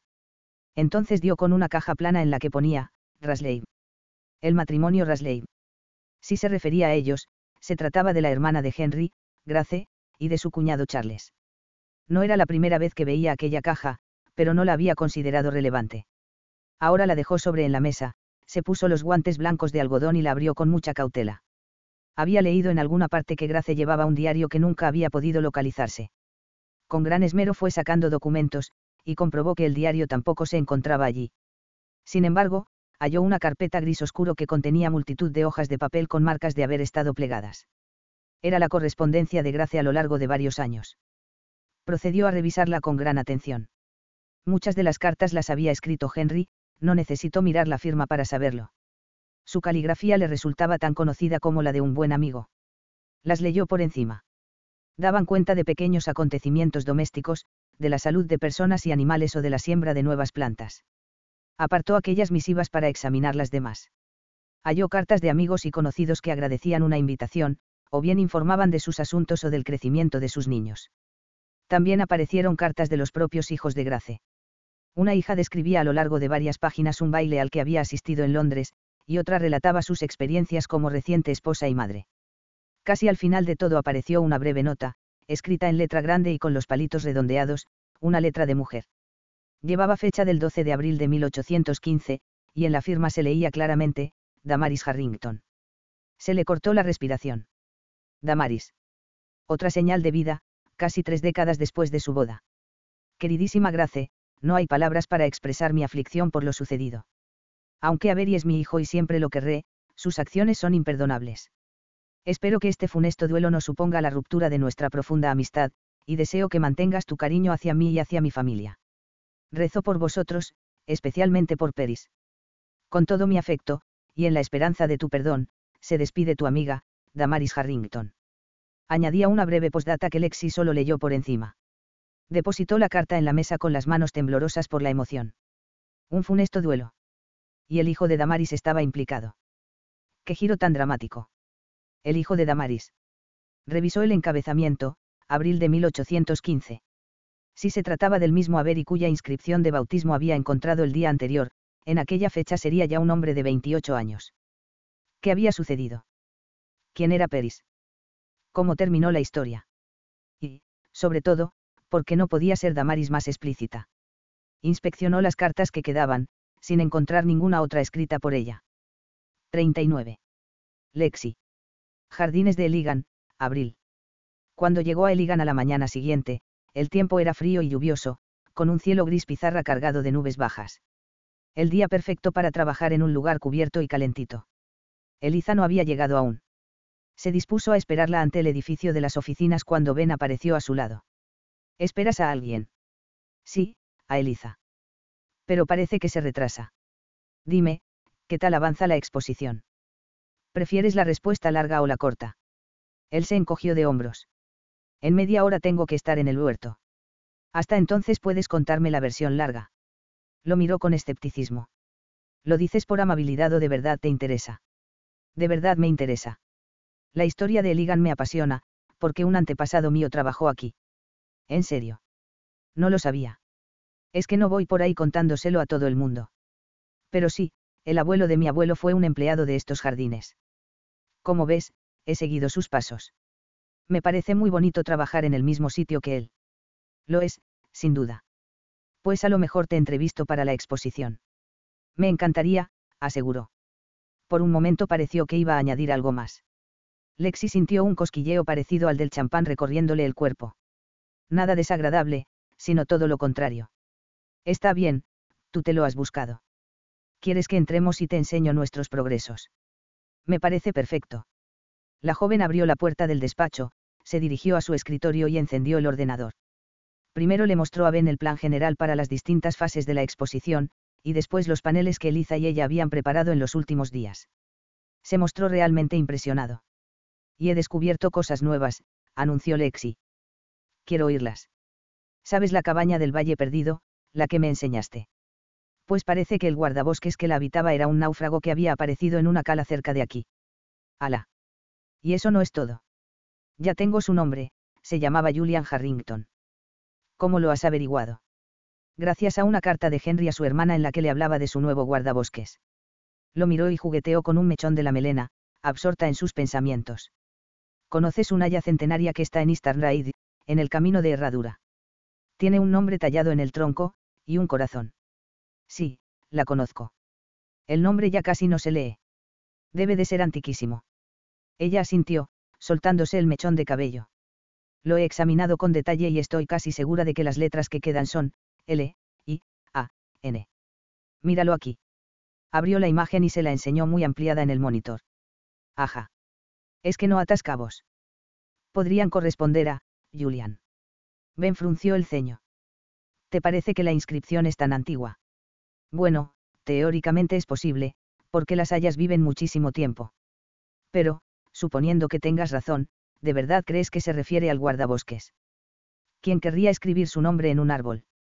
Eso nunca lo sabremos con certeza, reconoció. Pero Julian no era un nombre habitual en la época. Por aquel entonces los hombres se llamaban Robert, William, Henry o Thomas, cosas así. Sonrió. Pero, espera, que aún hay más. He descubierto que Henry Tremaine no realizó en solitario su gran tour por los jardines de Inglaterra. Contaba con una acompañante, una mujer llamada Damaris Tremaine, una joven de su familia que quizá fuera su prima. Pues bien, al regreso del viaje la tal Damaris se casó ni más ni menos que con. Hizo una pausa dramática, Julian Harrington. Ya veo. Qué historia tan interesante. Y por eso estoy bastante convencida de que en el haya pone, Julian. ¿Y de qué? Fue Damaris quien lo grabó, completó Ben. Ella asintió con alegría. Seguro que estaba enamoradísima de él. Hemos descubierto una historia de amor que pasó hace 200 años. ¿No es súper romántico? Bueno. Repuso él, sin demasiada convicción. Igual suena un poco cursi. Lo miró extrañada. Ay, los chicos. No sabéis nada de romanticismo. Él le dedicó una enigmática sonrisa, que despertó en ella un intenso deseo de que la abrazara. En ese momento rechinó la manilla de la puerta y apareció Eliza. Vaya, tenemos visita. Hola, Ben. Contra todo pronóstico, estaba de muy buen humor. Le faltaba el aliento. Siento llegar tarde, me he entretenido. Se dejó caer en una de las sillas de la oficina. No te preocupes, Ben ha sido un oyente muy atento. Eso sí, la inscripción del haya no le parece romántica. Hombres. Exclamó la chica muy convencida, poniendo la misma cara que una gata después de haberse zampado un cuenco de nata. Por cierto. He encontrado algo muy interesante. Rebuscó en el bolso, sacó un cuadernito y lo abrió por una página marcada con un post-it. Para que luego no se diga que yo no colaboro. Mirad, di con esto anoche, durante los trabajos de restauración de Heligan apareció un penique del año 1797, de los denominados, rueda de carro. ¿Qué es eso de, rueda de carro? Preguntó Ben. Los llamaban así a finales del siglo XVIII, explicó la chica, que se había informado bien. Les mostró una imagen de aquella antigua moneda de cobre, en la que aparecía comparada con un penique actual. Era casi 4 veces más grande. Es enorme. Se asombró Lexi. Pues por eso precisamente la llamaban, rueda de carro. Al parecer, es la moneda más grande y más pesada que se ha acuñado nunca, su peso es de 1 onza. Me imagino que sería incomodísimo llevarla en el monedero. Pues bien, se piensa que este penique se le pudo caer del bolsillo a Thomas Gray mientras trabajaba en la finca. O puede que perteneciese a Henry Tremaine, o a alguno de sus arrendatarios. O a Damaris, apuntó Ben. O a Damaris, repitió Lexi. Se volvió hacia su compañera, y le dijo, Eliza, tengo que contarte mis nuevos avances. Le resumió la información que había reunido en sus búsquedas nocturnas por Internet, a saber, que había localizado a Damaris, la compañera de viaje de Henry, en un registro parroquial de bautismo, y que gracias a eso sabía que se había casado y que había tenido un hijo, Avery. Eliza se mostró entusiasmada. Lexi continuó. Además, ayer estuve en nuestro archivo y encontré una carta muy interesante de Damaris a Grace Rasley. Sucedió algo que truncó su amistad, al parecer un duelo entre Avery y un hombre llamado Peris, que quizá era el hijo de Grace. Un duelo. Entre los hijos de 2 amigas. ¡Qué emocionante! ¿Y qué pasó? ¿Murió alguno de ellos? Ni idea. En su carta, Damaris solo decía que rezaba por Peris. Puede significar cualquier cosa. He intentado indagar más, pero sin éxito, nada, niente. ¿Has probado ya en Crescenker no? Inquirió Ben. El nuevo archivo de Cornualles. Sí, en la versión online. Abrió el bolso y sacó una hoja que había impreso en la impresora de Kate. Esto es lo que encontré, una lista de todos los documentos referidos a la familia Tremaine del periodo que nos interesa.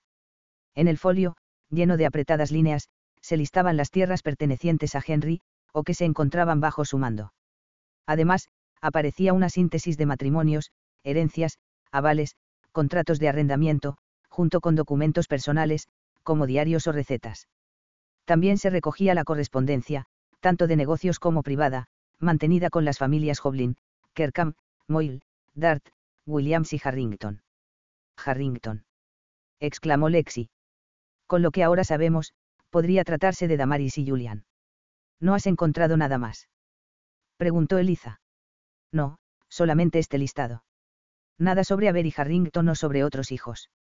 Y no te pueden enviar los documentos. Lexi negó con la cabeza.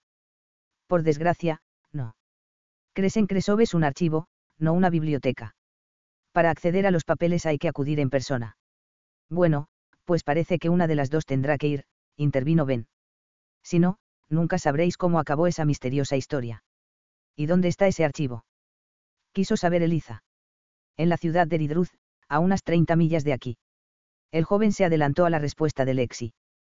¿Tan lejos?, replicó Eliza enseguida. Alzó las manos en señal de disculpa y dijo, lo siento, pero no puedo. No tengo tiempo para un viaje tan largo. No importa. En realidad, Lexi no esperaba otra cosa. Iré yo. Aunque sin coche puede resultar un poco complicado. Ya se había informado de cómo llegar hasta el archivo sin vehículo propio. En autobús, el trayecto duraba 2 horas y media y requería varios transbordos. Quizá podría alquilar un coche, pero enseguida desechó la idea porque tendría que presentar su documentación y no quería dejar pistas a Rob. Se le ocurrió preguntarle a Edwin Wood si le prestaría su viejo Ford. Lo malo era que después de tantos años sin conducir, a lo mejor ni se acordaba de dónde estaba el freno. Así pues, a pesar de todo, lo mejor sería tomar el autobús. No te preocupes, anunció Ben, interrumpiendo sus cavilaciones, yo puedo llevarte. Mi familia vive en la zona y tenía pensando visitarlos. Eres muy amable, de verdad. Pero no puedo aceptar. Pues claro que sí, tampoco está tan lejos. En fin, ahora el deber me reclama. Se levantó, miró a Lexi y añadió, si quieres, lo hablamos con más calma en otro momento. Pero dalo por hecho. Uy, exclamó Eliza en cuanto se hubo marchado. Me he perdido algo. No sé a qué te refieres. Pues, hija, va a atravesar Cornualles por ti. Es un chico muy atento. En el bonito rostro de su compañera se dibujó una sonrisita irónica. Claro, claro. Seguro que haría lo mismo por cualquiera. No he dicho que vaya a aceptar su ofrecimiento. Claro que lo vas a aceptar. Piensa que es por una buena causa, por el bien de nuestra exposición. Se le acercó un poco. Seguro que no haya algo más. No eres un poquito curiosa. Solo me intereso por ti. Bueno, y la verdad es que me gustaría asegurarme de que. Se ruborizó levemente, no sientes nada por Orlando. Por Orlando. Negó con la cabeza. Me cae muy bien y es un tipo estupendo, pero no siento nada por él. Decidió no entrar en detalles. Era mejor que no supiera nada de la escena en la que él se le había declarado y ella le había dado calabazas. Eliza asintió, visiblemente aliviada. Bueno, ¿en qué trabajamos hoy? De pronto se mostraba muy interesada. Al contrario que en los últimos días, en los que se había limitado a hacer lo imprescindible. Solo puedo quedarme hasta las 3, luego tengo una cita. Vaya, vaya. Déjame que lo adivine, con un chico muy guapo y con rastas. La chica volvió a sonrojarse. Es posible. Lexi reprimió una sonrisa y se volvió hacia el ordenador. Eliza tenía razón, debían ponerse a trabajar, pues aún quedaba mucho por hacer.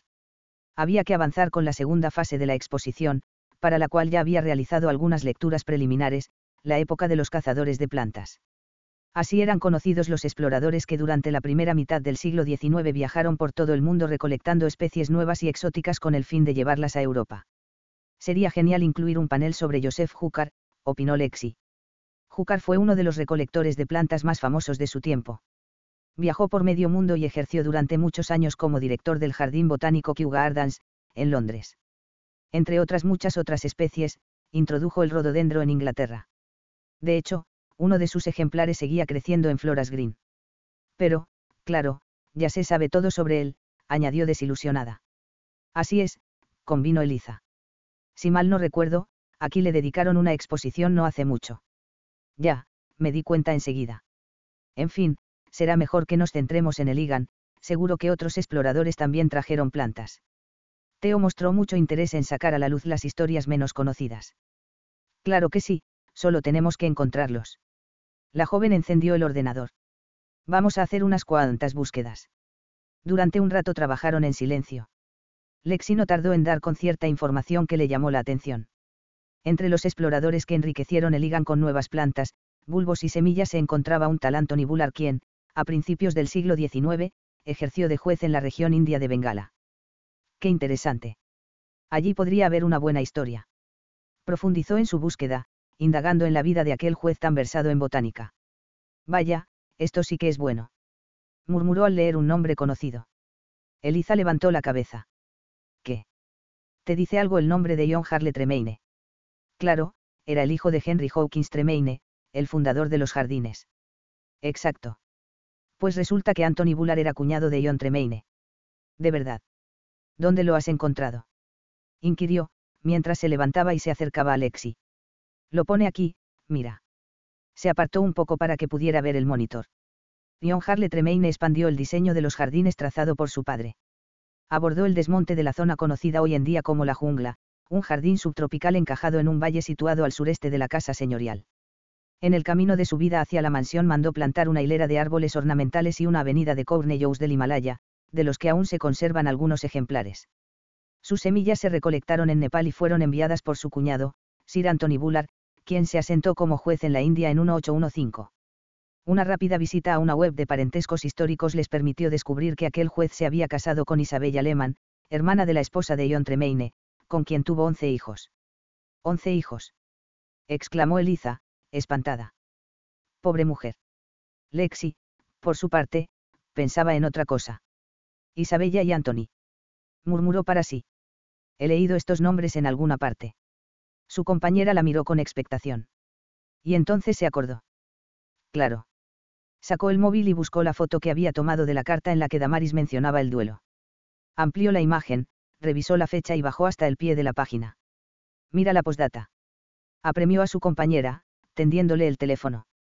Aunque me alegra saber que Avery se encuentra a salvo, sé que algún día deberá responder de sus actos. Hasta entonces, espero que Anthony e Isabella lo tomen bajo su protección y lo vigilen. Alexi le latía el corazón como si acabara de correr una maratón. Aquella historia no la había descubierto nadie, seguro. Independientemente de cómo terminara el duelo, ahora sabemos dónde se refugió Avery. Sonrió triunfal. Viajó a la India con el matrimonio Bullard. Eliza cumplió lo que había anunciado, y poco antes de las 3 apagó el ordenador. Supongo que te quedarás un rato, dijo, acercándose a Lexi. Sí, otro poco. A ver si encuentro algo más. No tardes mucho, hoy es día de pizza al aire libre. ¿Qué es eso? No te enteras de nada, ¿eh? Cuando hace bueno encienden el horno exterior, junto al edificio Steward's House, y preparan un montón de pizzas. Cuando los turistas están servidos, puede ir el personal. Suena genial. Pues venga, nos vemos en un rato. Hasta ahora. Pásalo bien. Eliza le tiró un beso. Gracias. Respondió Cantarina. Lexi trabajó durante un rato, hasta que por fin decidió dejarlo y apagar el ordenador. Desde que había oído la palabra, pizza, le sonaban las tripas. Lógico, porque no había tomado nada desde el desayuno. Sacó las llaves del bolso, cerró la oficina y salió al exterior. El cielo era de un azul intenso y la brisa casi imperceptible transportaba un delicioso olor a queso fundido. Se le hizo la boca agua. Enseguida vio una pizarra que anunciaba el día de pizza al aire libre. Tomó el camino que llevaba a Steward's House. Las flores silvestres moteaban las praderas, y por todas partes revoloteaban pajarillos en busca de comida o ramitas para sus nidos. Al llegar comprobó que casi todas las mesas estaban ocupadas, tanto por visitantes como por empleados. Olía de maravilla. Se situó en la cola frente al horno y tuvo la suerte de llevarse una de las últimas pizzas, que poco después se terminaron. En cuanto la tuvo en las manos oyó gritar su nombre. Lexi. Ven con nosotros. Eliza le hacía señales desde una mesa.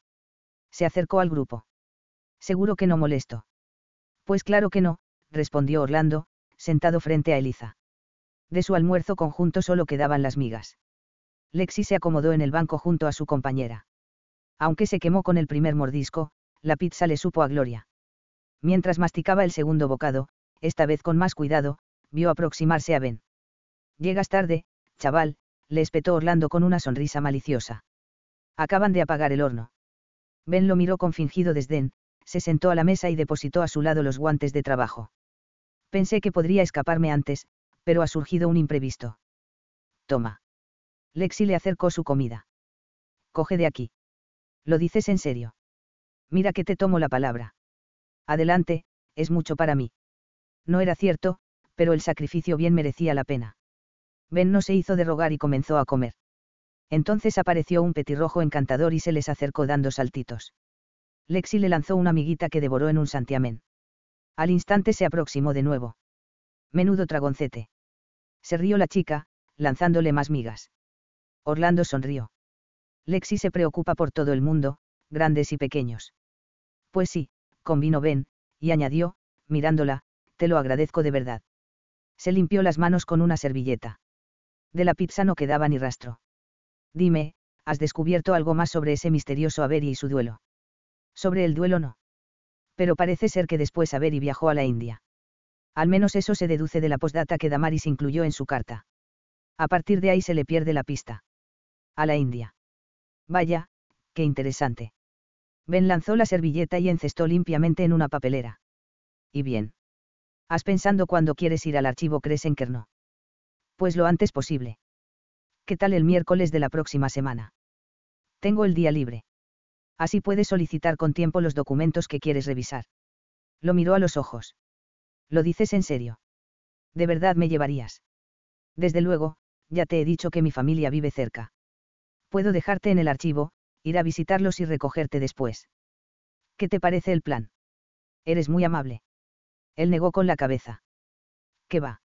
Es que me corroe la curiosidad, y tú tienes la culpa. Ahora necesito saber qué le pasó a toda esa gente que investigas. No sabes cuánto lo siento, respondió con una sonrisita. Más te vale. Bueno, entonces el miércoles a las 9. El petirrojo levantó el vuelo, saciado de miguitas. Lexi lo siguió con la mirada hasta que se internó en los arbustos. Aquella mañana de primavera todo encajaba a las mil maravillas, el buen tiempo, la compañía, las verdes praderas, y la sensación de haber encontrado su lugar. De ser aceptada. Por un momento le pareció que el tiempo se detenía. Miró a Ben, que seguía pendiente de su respuesta. Sí, contestó sonriente. Eso sería estupendo. Epílogo. Julian. Jardines de Heligan, agosto de 1797. Un halcón describía círculos en el cielo azul radiante. Siguiendo su vuelo, Julian lo observaba otear presas en el campo de trigo a medio segar. La rapaz permaneció inmóvil, suspendida en el aire durante unos segundos, y después se lanzó en picado. El verano llegaba a su fin, era época de cosecha. Por el campo de trigo avanzaba una fila de hombres, todos con la camisa arremangada. En el aire flotaba un polvo fino y dorado que se levantaba cuando las guadañas segaban las hileras de espigas. Tras ellos marchaban las mujeres, que ataban las espigas en gruesos haces y los iban dejando atrás. Julian oía el silbido de las guadañas, los gritos de los segadores y las risas de las mujeres. Como todos los viernes por la tarde, recorría las tierras con Henry para hablar con los arrendatarios y asegurarse de que todo estaba en orden. Se encontraban en los campos de cereales, que constituían la última parada de su revisión semanal. Varios peones levantaron la cabeza y saludaron al señor de las tierras y a su administrador. Al instante retomaron sus tareas. ¿Estás seguro de que no deseas que el señor Bone retrate a tu familia? Le preguntó Henry, quitándose de la ropa una pajita arrastrada por el viento. Como no llevaba peluca, se le veía el pelo canoso.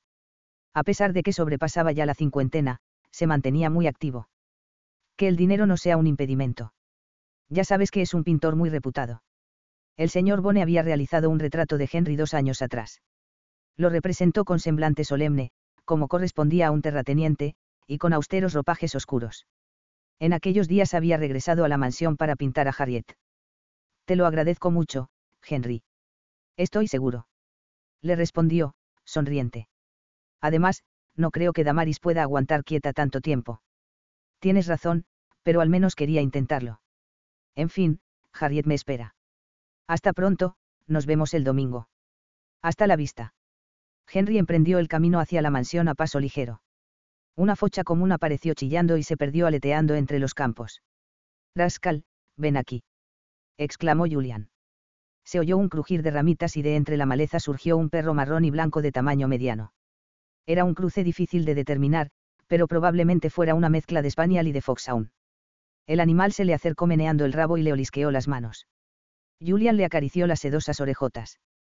Tras la muerte de los grandes daneses, Rascal era su compañero de paseos. La suave brisa olía a paja, a tierra caliente y a final de verano. Julian contempló los vastos campos que se extendían ante él.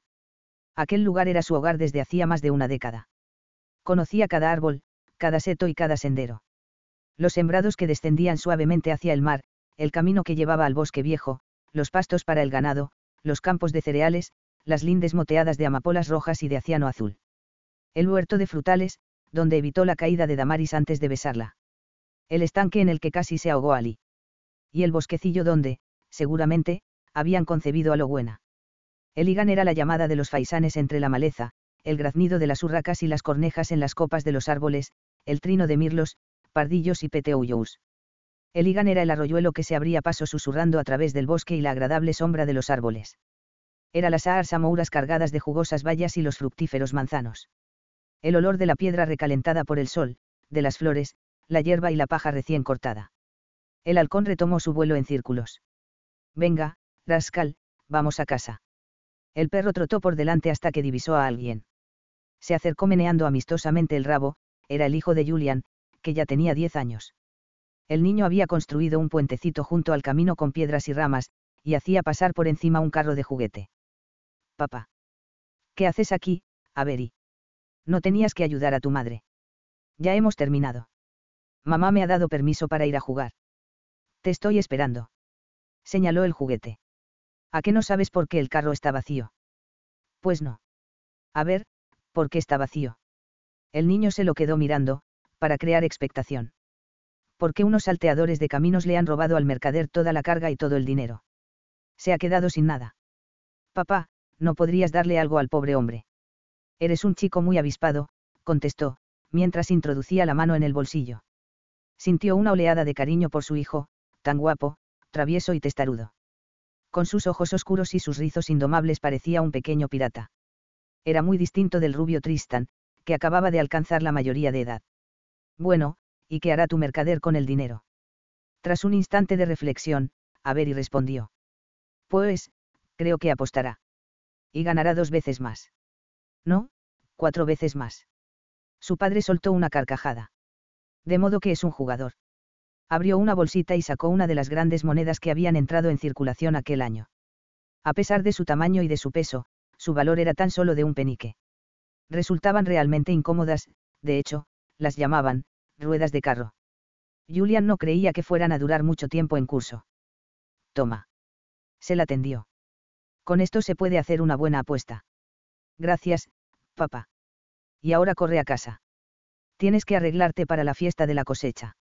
La cara del niño se iluminó al oír mencionar la fiesta. Se celebraba en el enorme granero, y asistirían todos los arrendatarios y peones. ¿Habrá violinista? Pues claro, sin música no hay diversión. Bien. ¿Por qué Maisie Trascat me ha pedido que baile con ella? Maisie Trascat. La hija del guardabosques. Avery hizo un gesto afirmativo, muy serio. Dice que tú antes vivías en su casa, y que su madre era la doncella de mamá. Y así era, hijo. Al poco de convertirse en guardabosques, Marty Trascat pidió la mano de Ruby y se casó con ella. El niño continuó. Pero es que ya se lo había prometido a Bessie Bryant. Es la hermana de Tom Bryant, el mozo de cuadra. Bueno, pues tendrás que bailar con las dos. Julian le revolvió los oscuros rizos. Aunque solo tenía 10 años, ya era un rompecorazones. Eso haré. Me puedo llevar a Rascal. Su padre asintió y le hizo una seña al animal. Rascal, ven aquí. Avery echó a correr, con el carro en una mano y la moneda en la otra. El perro y el niño espantaron una bandada de pájaros que alzó el vuelo a su paso. Julian se quedó mirando cómo avanzaban por el camino que conducía al edificio de granito gris donde vivían desde hacía una década. Damaris había plantado un pequeño jardín delante de la casa. Las caléndulas y las margaritas se extendían como una alfombra blanca y amarilla, y a su lado crecían claveles y girasoles. Un gran rosal cargado de flores de color rojo oscuro trepaba por un lateral de la fachada. Desde la distancia distinguió la frondosa melena castaña cobriza de Damaris. Con un cesto en el brazo, retiraba las flores marchitas del jardín. Al acercarse distinguió también a Logüena, de 6 años, que tejía una corona de flores sentada en la hierba. A su lado, Flowry, su hermanita, se entretenía jugando con la tierra. La niñita rompió a reír cuando Logüena le ciñó la corona en la cabeza. Al poco irrumpió Avery a todo correr, con Rascal detrás. Julian oyó a sus hijas lanzar grititos de alegría cuando el perro se abalanzó cariñosamente sobre ellas. Sonrió satisfecho. Una hoja se desprendió de un árbol y flotó lentamente hasta el suelo. Julian alzó la mirada. El halcón había desaparecido. Mother's Day is almost here, and you can get her the most beautiful time-tested gift around. A watch she can wear every day for movement. Whether mom's into classic dress watches, rare and refined ceramics, or tried and true bestsellers, Movement has something she'll love. And right now you can save big on the best Mother's Day gift ever with up to 50% off site-wide during Movement's Mother's Day sale. at mvmt.com. Again, that's up to 50% off at mvmt.com. Save big on brunch for mom, all in the Kroger app. Get 16-ounce packs of flavorful Angus 90% lean ground sirloin for $4.99 each with a digital coupon. Then buy 2, get 2 free on 12 packs of delicious Coca-Cola, Pepsi, or 7-Up, all with your card. Shop these deals at your local Kroger, less than 5 miles away. Or tap the screen now to download the Kroger app to save big today. Kroger, fresh for everyone. Prices and product availability subject to change. Restrictions apply. See site for details.